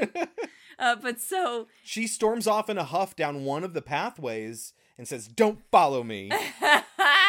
And then Alice will scare her, and she's like, what the fuck? I told you not to follow me. And Alice is like, I didn't. You went in a circle. Yes. And that's kind of around the time where they realize that in the legend, she cut off her hand at the Devil's Rock and marked the earth with the witch's mark or something like that. I don't know how the exact wording goes. But the witch's mark is this series of tunnels underground forming the shape of the witch's mark. That's what they realize when they look at it. They're like, oh, look, see? 3 here and 1 there. And yeah, this is a map. And for one brief throwaway moment, Alice says, the witch made this place, right? And Cindy says, or the villagers said she did. Yeah, that's going to be really important later when we get to the next movie. Oh, poor glasses kid. That's my next note. Yeah, of course he's being nice to them, when on the other side, they're being terrible. Yeah, so we have in the color war, it's basically capture the flag, and there's prison, where if you get tagged, then you have to go to the other team's prison. And so the Shady Side prison is led by this adorable kid who's just trying to be nice. Do you guys want to play a board game or charades or whatever? Do you want something to drink? Yeah, and they're really, really mean to him, the Sunnyvale prisoners. Meanwhile, on the other side, in the Sunnyvale prison, the Sunnyvale guards are really, really mean to the Shady Side prisoners. And end up being the reason that 2 kids die. So this is my point. Tommy's going to come to both of these prisons. No, those kids were already gone. Remember, he gets egged? Yeah, no, that's what I'm saying. Out? No, that's what I'm saying. Is Tommy doesn't show up until immediately after the Sunnyvalers all get freed from that prison, and Jeremy is alone. And then on the other one, when he comes to get the other prison, the guards walk away because they hear a sound, and then Tommy shows up and kills. It just happens to be at the moment that all the Sunnyvalers leave and the Shady Siders are left alone in both prisons that Tommy shows up and kills everyone there. This is why I'm saying, this isn't a flaw. This is part of the plot. I see that. I see that now. This is a curse against Shady Side. Mm-hmm. Yeah. So yes, poor glasses kid Jeremy gets hacked to death. So we get to see Ziggy and Nick bond a little bit here in this next scene, while Lou Reed and the Velvet Underground's Sweet Jane is playing from 1970. Sweet Jane.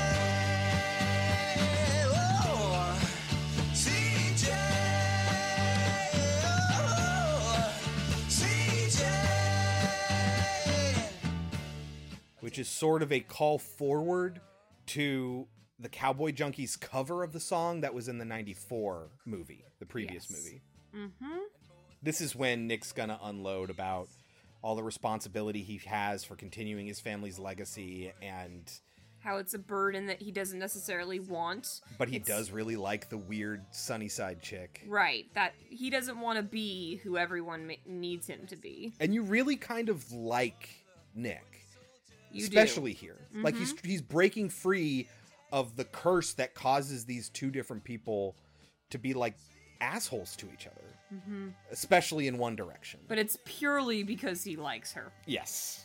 Mm-hmm. That, I mean, like, when you look at the motivation, it's not because he's a good person. It's just because he likes her. Yeah. Yes. Mm-hmm. So this is where everyone finds Jeremy dead and chopped up, and they realize, holy shit, there's a killer on the loose.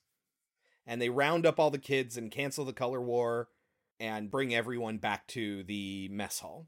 Somewhere in there is where the kids from the Sunnyvale prison are murdered, including a girl who might be What's-Her-Face's aunt, who was mentioned in the first movie where she said, oh, my mom's sister was at Camp Nightwing when the murders happened, and it really fucked up my family. Look, 1978, 16 years ago.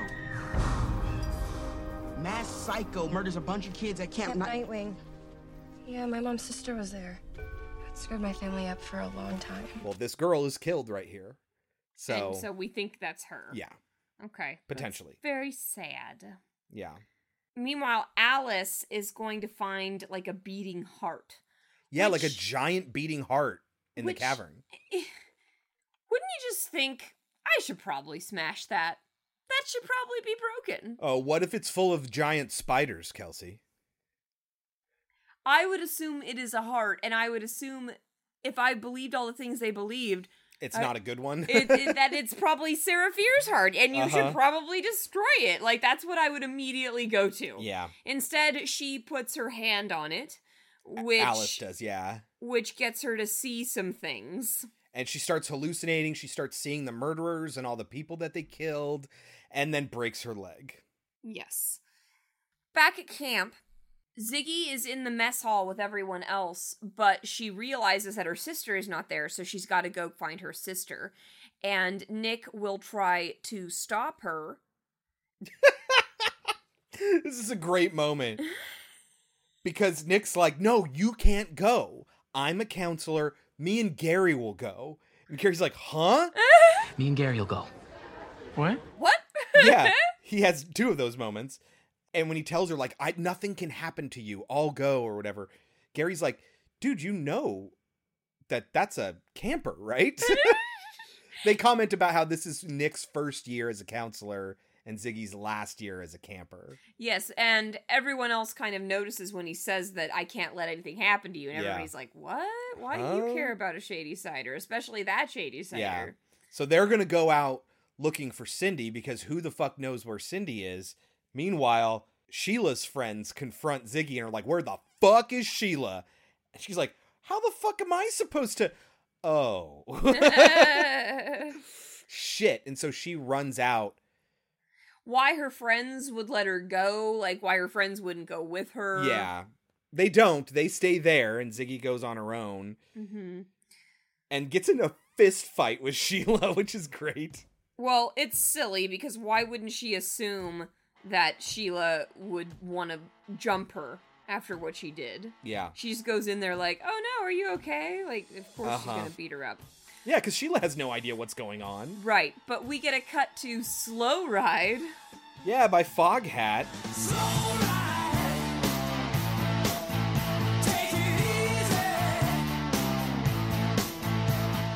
From 1975, while... the hippie is sleeping with Will. Not exactly sleeping, if you know what I mean. Joan. And then there's this whole comment about how Shady Ciders do it better, and Will's like, I admit nothing. Yes. And she's like, he knows. It's really cute. And, like, he's so against weed. Like, yes. Every time he smells it, he gets really mad. So she's, of course, gonna smoke a joint. And while he's he like, gets in the shower. Joan, I can smell that shit from here. Put it out. And I love that earlier when he thought Cindy was smoking and it was really Alice and Arnie, yeah. He was like, I'm gonna kick you out of here. But then it's this chick that he just slept with, and he just tells her, just put it out. And she's like, you know, you guys are really missing out. It'll open up your mind. Yeah. It's like, put it out. It's great. At least he's consistent. Yes. Like, maybe not consistent in his response to it, but yes, he does not like weed. He's basically a Chad, you know what I mean? Like, he's just like a straight up, he's muscular and blonde and good looking, and everyone wants to sleep with him. And he's right in all the ways that you're supposed to be right. You know, you don't smoke weed or do drugs, and he ends up becoming the mayor. But he's also a total doofus and a dickhead. You know what I mean? The way that these sorts are. Yes. Mm-hmm. Meanwhile, while he's in the shower and Joan is not... Tommy shows up and kills Joan. Yes, it's very sad because you liked Joan. Yeah. Cindy and Alice are also having a conversation all about why Cindy behaves the way that she does. She wants to get rid of the curse, etc. But there's also this, like, running theme about her shirt. And, like, they're making such a big deal about the fact that she's wearing a polo shirt. And it's like, if you didn't call it out, I never would have. I would have thought that was a perfectly normal, average shirt, but they are acting like it is this, like, she spent a lot of money on it, and it's this especially fancy polo shirt that only the rich kids would own, and it's just like... Polo shirts are a little bit yuppie. I people understand wear that. Popped collars, they're wearing polo shirts. But it's like generally it's an this really 80s thing. fancy thing. Right. If they hadn't called it out, we wouldn't have even noticed. But again, that might be because we didn't grow up in the 70s. So she's going to say to Alice, I should have just smoked and drank and stole and swore and had sex and do whatever, because clearly none of it matters. I'm going to be fucked no matter what I do.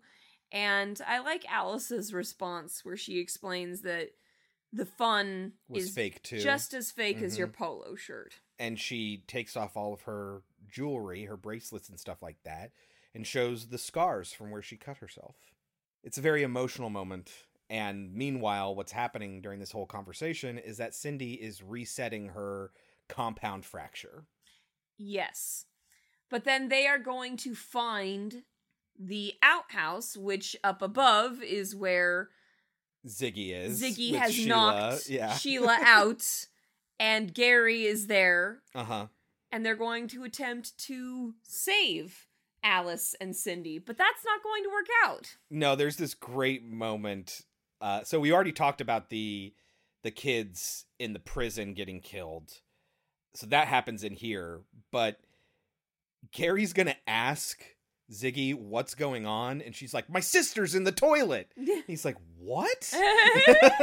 What is going on? My sister's in the toilet. What? Gary, just help me. That's his second what moment.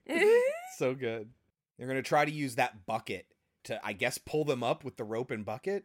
Yes, which is definitely a call to the Goonies, for sure. Sure, yeah, uh-huh. But they are unsuccessful because Tommy's going to shows show up. Yep. Mm-hmm. And he is going to cut the guy's head off from Gary's Halloween. head is going to get cut off.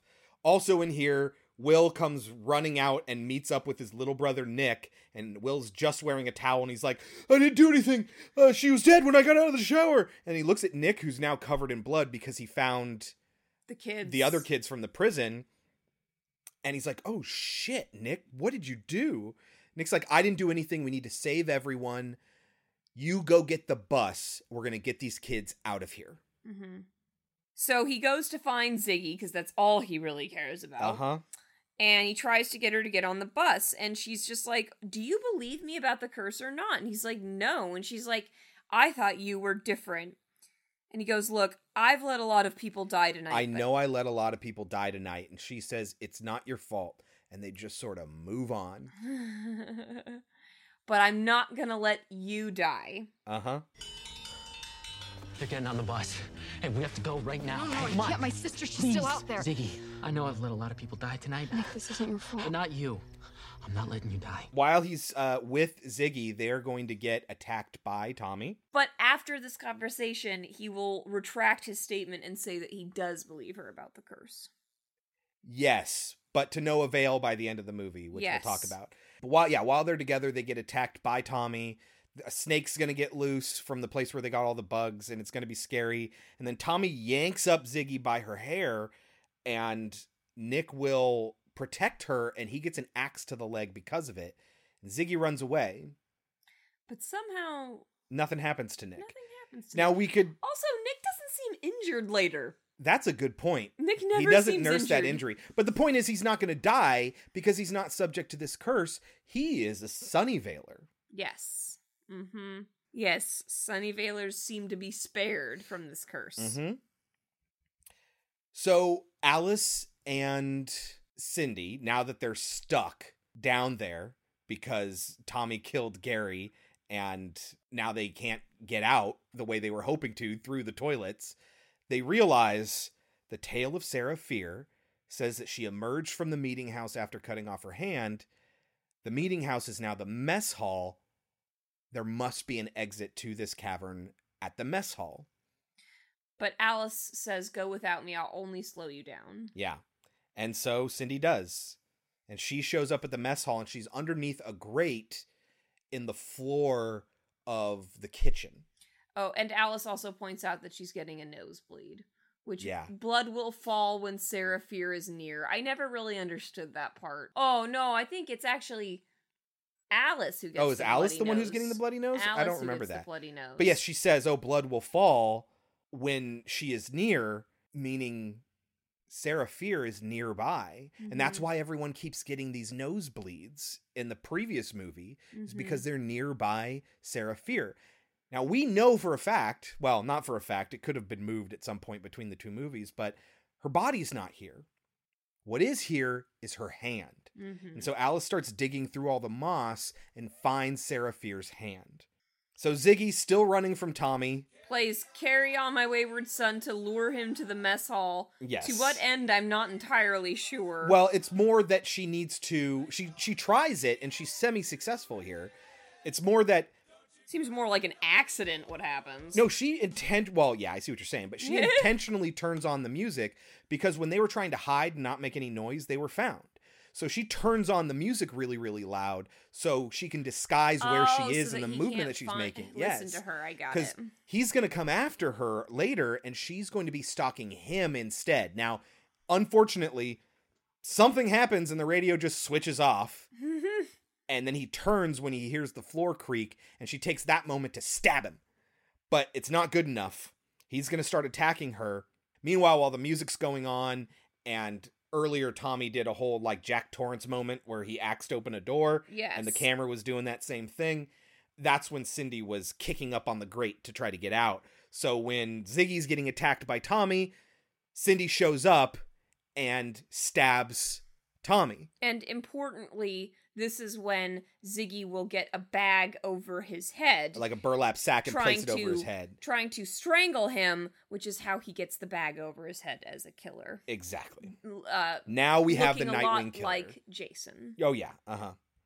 Who really looks a lot like the guy from The Town That Dreaded Sundown. Sure, yeah, totally.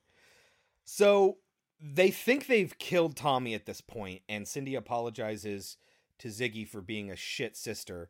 You were obviously going through some stuff, and I was leaving you behind. And after our mom, who was a drunk, and our dad, who... He left. Oh, he just left. Mm-hmm. And then the mom was a drunk. You really needed me, and I wasn't there for you, and I'm really, really sorry. And then Ziggy's like, yeah, I was a monster. And Cindy says, yeah, well, you were my monster. And they sort of like recommit to each other here in this moment. And that's when Alice shows up. Having found Sarah's skeleton hand. Mm-hmm. Now they just need to find the body, which they assume is under the hanging tree. She gives this big rousing speech about how she's going to go with them, all for Shadyside, for Arnie, for Tommy, and for herself. Everybody. And that's when she gets it. Yep, she gets killed. Not before Ziggy bleeds on Sarah's hand and she sees things. Which is why she's going to be like a target. And that is when Cindy will cut his head off. Yeah, what does she do? With a shovel or something like that? Yeah, uh-huh. Totally cuts his head off, and they're like, nah, now he's dead. But we get to see the heart beating faster and harder, and it's throbbing, and from the gunk come all the killers. This is how they get resurrected, and this is where they get resurrected from. What'd I say? Uh-huh. Kill the heart. If you see a beating gigantic heart in the middle of the earth, I say kill it. Totally. But as they leave, Tommy's like twitching hand, and then he grabs Ziggy as they're trying to leave. They get free and they're able to run away. But now Tommy is headless. But he gets his head back. He gets his head back. Like he regenerates it the same way they all regenerated in the last movie. True. Right? And of course, Ruby Lane is singing. Oh yeah, you always hurt the ones you love as she climbs out from that grate. But so they run and they're digging as fast as they can. But what do they find? First of all, how they knew exactly where to dig? Who the fuck knows? She was hung under the hanging tree. Right, but where under the hanging tree?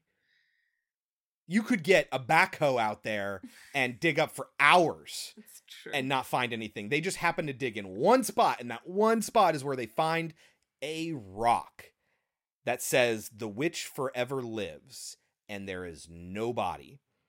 And I love that, okay, I get it. I get that you would hate this witch because of what she has wrought upon you and your friends, right? But so when you find this rock, the witch lives forever, wouldn't you wonder why? Wouldn't you wonder, what's that about? Yeah, But they can't wonder about that because they're being stalked by these killers who are slowly approaching from all sides. Good point. And they drop the hand right in the hole where they found the rock. They want Ziggy, and I'm not sure how Cindy just realizes that. I don't know that she does. I think she just says it. She says they're coming after you because you bled on the hand. The hand. Yeah, but how she figures that out, I don't know. But either way, she sends her away, and it's like, I'm going to protect you this time. And she goes after Tommy and pushes Ziggy away. Tommy kills her, and Ziggy doesn't get very far before she's attacked by one of the killers, one we hadn't seen up to this point, who has kind of like a burned face. I forget which one that is. Who stabs Ziggy, and they fall to the floor. All and while Tommy is like hacking in to Cindy's chest, and the burn killer guy is licking the blood from Ziggy's wound in her stomach. All while The Man Who Sold the World is playing. We passed up on the stair. We spoke of was and when. Although I wasn't there, he said I was his friend, which came as some surprise. I spoke into his eyes. I thought you died alone a long, long time ago. Oh no, not me. I never lost control. Your face took place with the man who sold the world. C. Berman is narrating the end of this story. They do reach out to each other and say that nothing will keep them apart ever again while they're being killed. Like, but we're doing it together. C. Berman is narrating the end of the story as Nick shows up and tries to revive Ziggy. And yes, we get The Man Who Sold the World from 1970. And he is successful. Yeah, the captions start calling C. Berman Christine at this point, by the way, because this is where we reveal that the one who was revived after being dead was Ziggy. To which Josh in 94 says, Wait,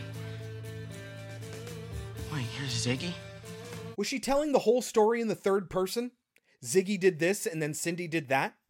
She never said, I did this and I did that? I hope so. I hope she was telling it in the third person. That's what would have to have happened, just to have this one moment where a character who is hearing the story comes to the realization that the audience is supposed to come to. In order to shove that in, the requirement would be that C. Berman would have to be telling the story in the third person. That's a good point.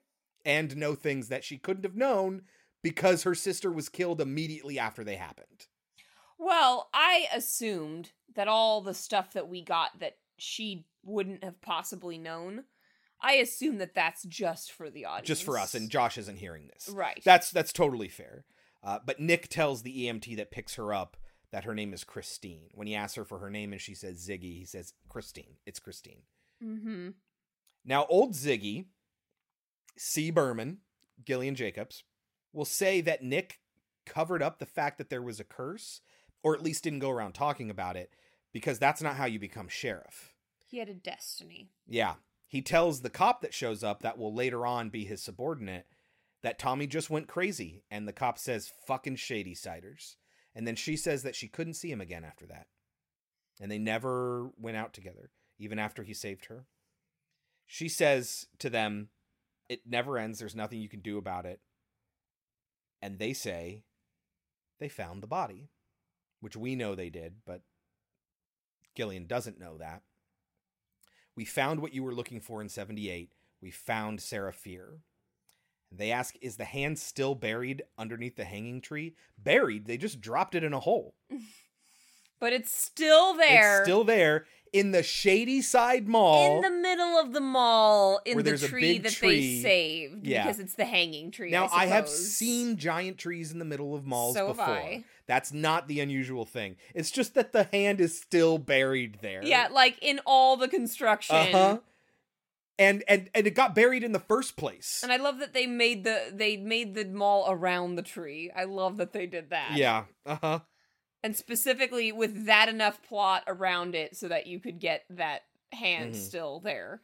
And it's right under the surface. Nobody ever found it. Uh-huh. It's so ridiculous. And also the hand, like, how is the hand still together? That doesn't I don't make any know damn sense. how skeletons stay together after decomposition for that many years, for hundreds of years. I don't know what happens to the tendons. It could just be that because all the dirt got in there and everything, it kind of, stuck together perfectly. Yeah. And they it's can still move it together around and it's no exactly. big deal. Exactly. I don't know. It could be that is the case, that skeletal structures remain intact this long after the fact if they're buried without a coffin or whatever. I don't know. But they go to dig it up and they find it. While that's happening, Ziggy, old Ziggy, calls the sheriff, who is notified via CB. This lady called, said there was an emergency. She said you were in a Judy Blume book club. Is that true? Because they made a conversation about how, after all this, I don't think I can do Stephen King anymore. Let's just do Judy Blume. Mm-hmm. And so he says he'll take care of it. That's the last we see of him. Meanwhile, Dina and Josh go to where they found the body. She leaves him in the car. She digs up the body, opens up the Letterman jacket that they buried it in, apologizes or whatever, puts the hand with it, and when she does that, her nose started bleeding because they got close to the body again.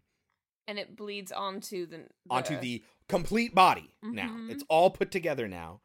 When she does that, she sees Sarah Fier and then realizes that the reason she sees Sarah Fier is because she's looking into water and sees her own reflection.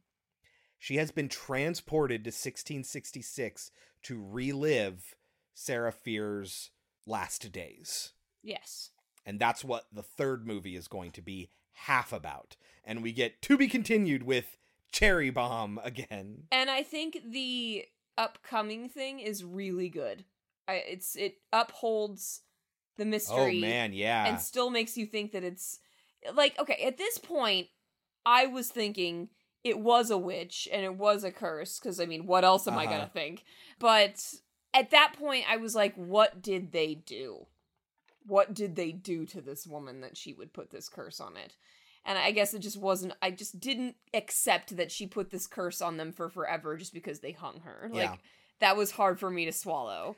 I knew that there was going to be something where they were terrible to her. Yeah. The problem is that it becomes very obvious very quickly, which I guess is good because only half of the third movie is actually going to be in 1666. Mm-hmm. The rest of it needs to be the conclusion of the 1994 storyline. Mm-hmm. So we're going to get that. But all the characters, or all the major characters, are played by actors who are in the first two movies. Which Chris says does not mean that they are their ancestors. No, because some of them die without ever having kids. And to the point you made, some of them are people that Dina has never met. So it's not like she's hallucinating them either. So, like, it's just for our sake. So we're not getting all new characters for only half of a movie. Even though we got two different casts for the first two films. Yes. I think that's fine. That might be a little bit too confusing in that, because that was only... The audience can't handle 3 casts. Let it go. That was only 16 years ago. We don't want to pay a third cast. This is 300 years ago. So, yeah, they got the same cast. I think that was a good choice. They get to play some different roles than they normally would, and it's really interesting. Although one key relationship is going to be almost identical, and you've probably already figured it out if you haven't watched the third movie yet. Anyway, I have a question. How are they going to do the music thing that they've done for 2 movies now in 1666? I don't think they do. They don't, no. But they go back to 94, so if I remember correctly, there is more music from 94 in that one. But here's another question I thought of. How are they going to do Fear Street again? Like, this can't be it, right? Like, they're going to do another series. If this one was successful I think it was very successful. But are they going to do Fear Street 2, Part 1, 2005? Like, what are they going to do? How are they going to call it something? Maybe it's going to be Fear Street and then a title. Yeah, but if they're going to do 3 parts again, they're going to need another subtitle. So now they're going to have Fear Street subtitle instead of just Fear Street subtitle. Don't know. We'll have to see. Yeah, we'll have to wait around and see if they even do it again. But I feel like Fear Street is a sort of umbrella term for a franchise, because a Fear Street is never mentioned.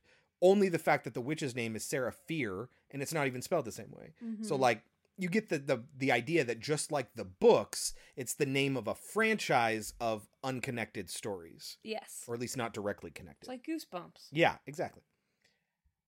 So, Kelsey, what do you think this movie has on Rotten Tomatoes? 87. Holy shit, real close. 88. A smart and subversive twist on slasher horror, Fear Street Part 2, 1978, shows that summer camp has never been scarier thanks to stellar performances from Sadie Sink, Emily Rudd, and Ryan Simpkins, which are Ziggy, Cindy, and Alice. I mean, there are other really good performances in that. I feel like they just named the first 3 names that were on IMDb.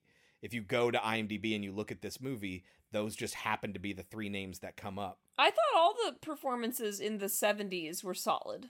Yeah. I thought they were all really very believable. Good. Yeah.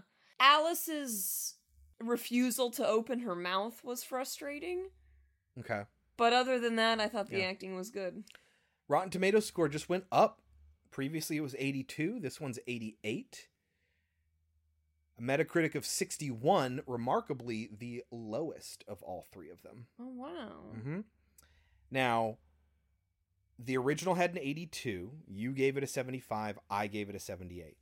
This one has an 88. What will you give it? I'm going to give it an 83.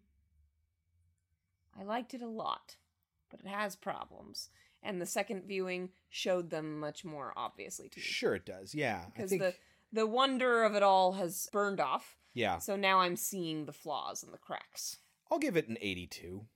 I think low 80s is perfect. Mm-hmm. The other one was high to mid 70s. This one is better than the first one. It is better. It is the best of all 3, so when we get to 1666, which still watchable, it's not as good as the prior 3. Like, it's the worst one, I think. Again, I think that they've done a little bit of lying to their audience, but not a lot. I think that they did a pretty good job of tiptoeing around the big, shocking... Right. I feel like we've secret. given more outward hints. Because I had no idea. Than the movie did. Like I said, guys, I was fully on board with the idea that this was a witch, Uh-huh. but I was also fully on board with Like, the there fact has that to be some sort of twist to it, the town was terrible to Right, this right, but the woman. witch is still responsible for the curse. Yes, right, yes. 100%. Totally. Totally shocked in the third one. Now, I think this franchise might suffer from a little bit of Return of the King syndrome, which is where Return of the King is absolutely not the best Lord of the Rings movie, but it's the one that got the Oscar. Because it was the last one they were going to make. Because it was the last one they were going to make, and if they were going to give an Oscar to the franchise, they're going to give it to that one. The scores in Rotten Tomatoes keep going up. 1666 is the highest reviewed of the 3 of them. Which is weird. But I wonder if it suffers from that same syndrome, where they're giving their review of the whole franchise to 1666. It is not a 90 whatever, because this is 88, right? So I agree. Yeah, I agree. it's not higher than 88. No. Certainly not. And that is the end of our 200th episode, Kelsey. Wow. Happy birthday to you. Thanks. What are we watching next week? So it's September, guys. We're in school mode now. So I thought, let's do some school-based movies, shall we? Let's do Return to Horror High and School Spirit. Yeah, School Spirit is part of the Into the Dark series, which we've covered on this show before. Twice? Or just the once? We did the New Year's one. Yes, Did we do another one? We watched one of the Valentine's Day ones, but we did not put it on our show. Because it was no good. All right, so we have Return to Horror High, which I guess is not a sequel to Horror High. I don't think so. All right, and School Spirit from Into the Dark, that series on, I want to say, Hulu. So please watch our Back to School episode, even though we've been back for a couple of weeks now. Now we're officially back. Yes. Look forward to that next week. Until then, you can find us at our website, podcemetery.com, and on Twitter, like we said earlier, at podcemetery. Subscribe to us in your podcatcher of choice. Rating and reviewing is a huge, huge help. 5-star written review is the biggest help you can give us there. Even bigger than that is sharing us with your friends. And even bigger than that is listening in the GD first place. Thank you all very, very much. We love each and every one of you. Until next week, I've been Chris. I've been Kelsey. And this has been Pod Cemetery. But before we go, Kelsey, any last words? Despite our differences, we're all perfect. Magician does his magic, thrills you with a slick trick. You never know just how he makes it happen. find yourself just clapping and feeling good. Should the magic get you high, no need to wonder why. Come with me together, let's count all the stars in the sky. Don't need words to know how I feel about you. Don't need words. Don't need I always find context to be important when we're talking about the early 80s slashers. Because it can be difficult to remember since we're not going chronologically, like what came before what and what influenced what. So just really, really brief primer on what came out immediately before and after this. Okay. So we have 74 is Black Christmas, 78 is Halloween, and then in 1980, in this order, we have Friday the 13th, Prom Night, Terror Train, Motel Hell, and New Year's Evil, right at the end of the year. And then in 81, when this movie was kind of sort of released, and I'll get to that. Okay. There's My Bloody Valentine, Friday the 13th Part 2, Graduation Day, Happy Birthday to Me, and then on October 30th, just in Albuquerque, New Mexico, Madman was released. Why only in Albuquerque? They do that sometimes. They do limited releases. Okay. But this one waited a very long time before it had a wide release, and I'm not sure why. There's not a lot of info out about it. And I'll get to the point where it does come out in wide release. The same day was Halloween 2, and then at some point in the year, unknown date, Home Sweet Home came out. Which is only important because they replicate one of the Home Sweet Home kills in this. Yes. Or maybe the other way around. No idea. But, I mean, there was only 2 months left in the year before this came out in only Albuquerque, New Mexico. 82 saw Friday the 13th Part 3, Halloween 3, Slumber Party Massacre, and at the end of the year in Canada, Ghost Keeper. It was a Canadian movie, you remember? Didn't come out in the US until it came out on video in 1986. So 4 years later. We're all the way in 1983 now.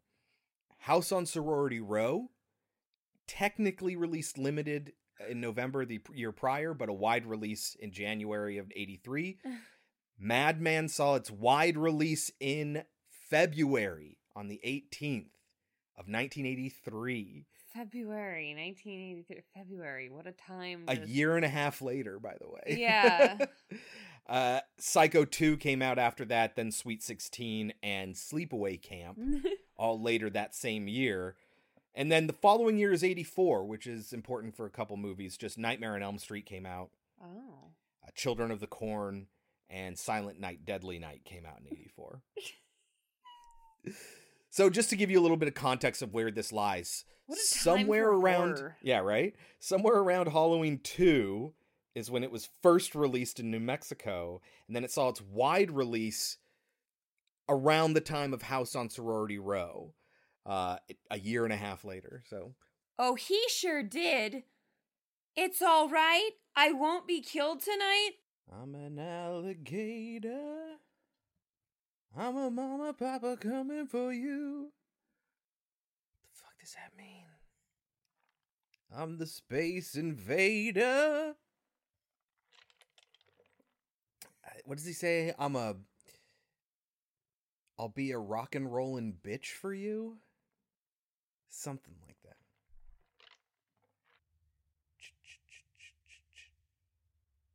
Cherry bomb. It's too long a pause. Your face To face with the man who sold the world. I'm doing the Nirvana I know, version. and I'm doing the Bowie version. Cherry bomb. See, that's too many ch-ch-chas. You're going to have a hard time matching me up. There are 6 chuz, and then an overly long pause, and then cherry bomb. I think one time in the song she does 7, and that's the one that feels natural. Yeah. Cherry bomb. Nope, it's cherry bomb. There's too long a gap. Along comes Mary, Mary, Mary. Not in the movie.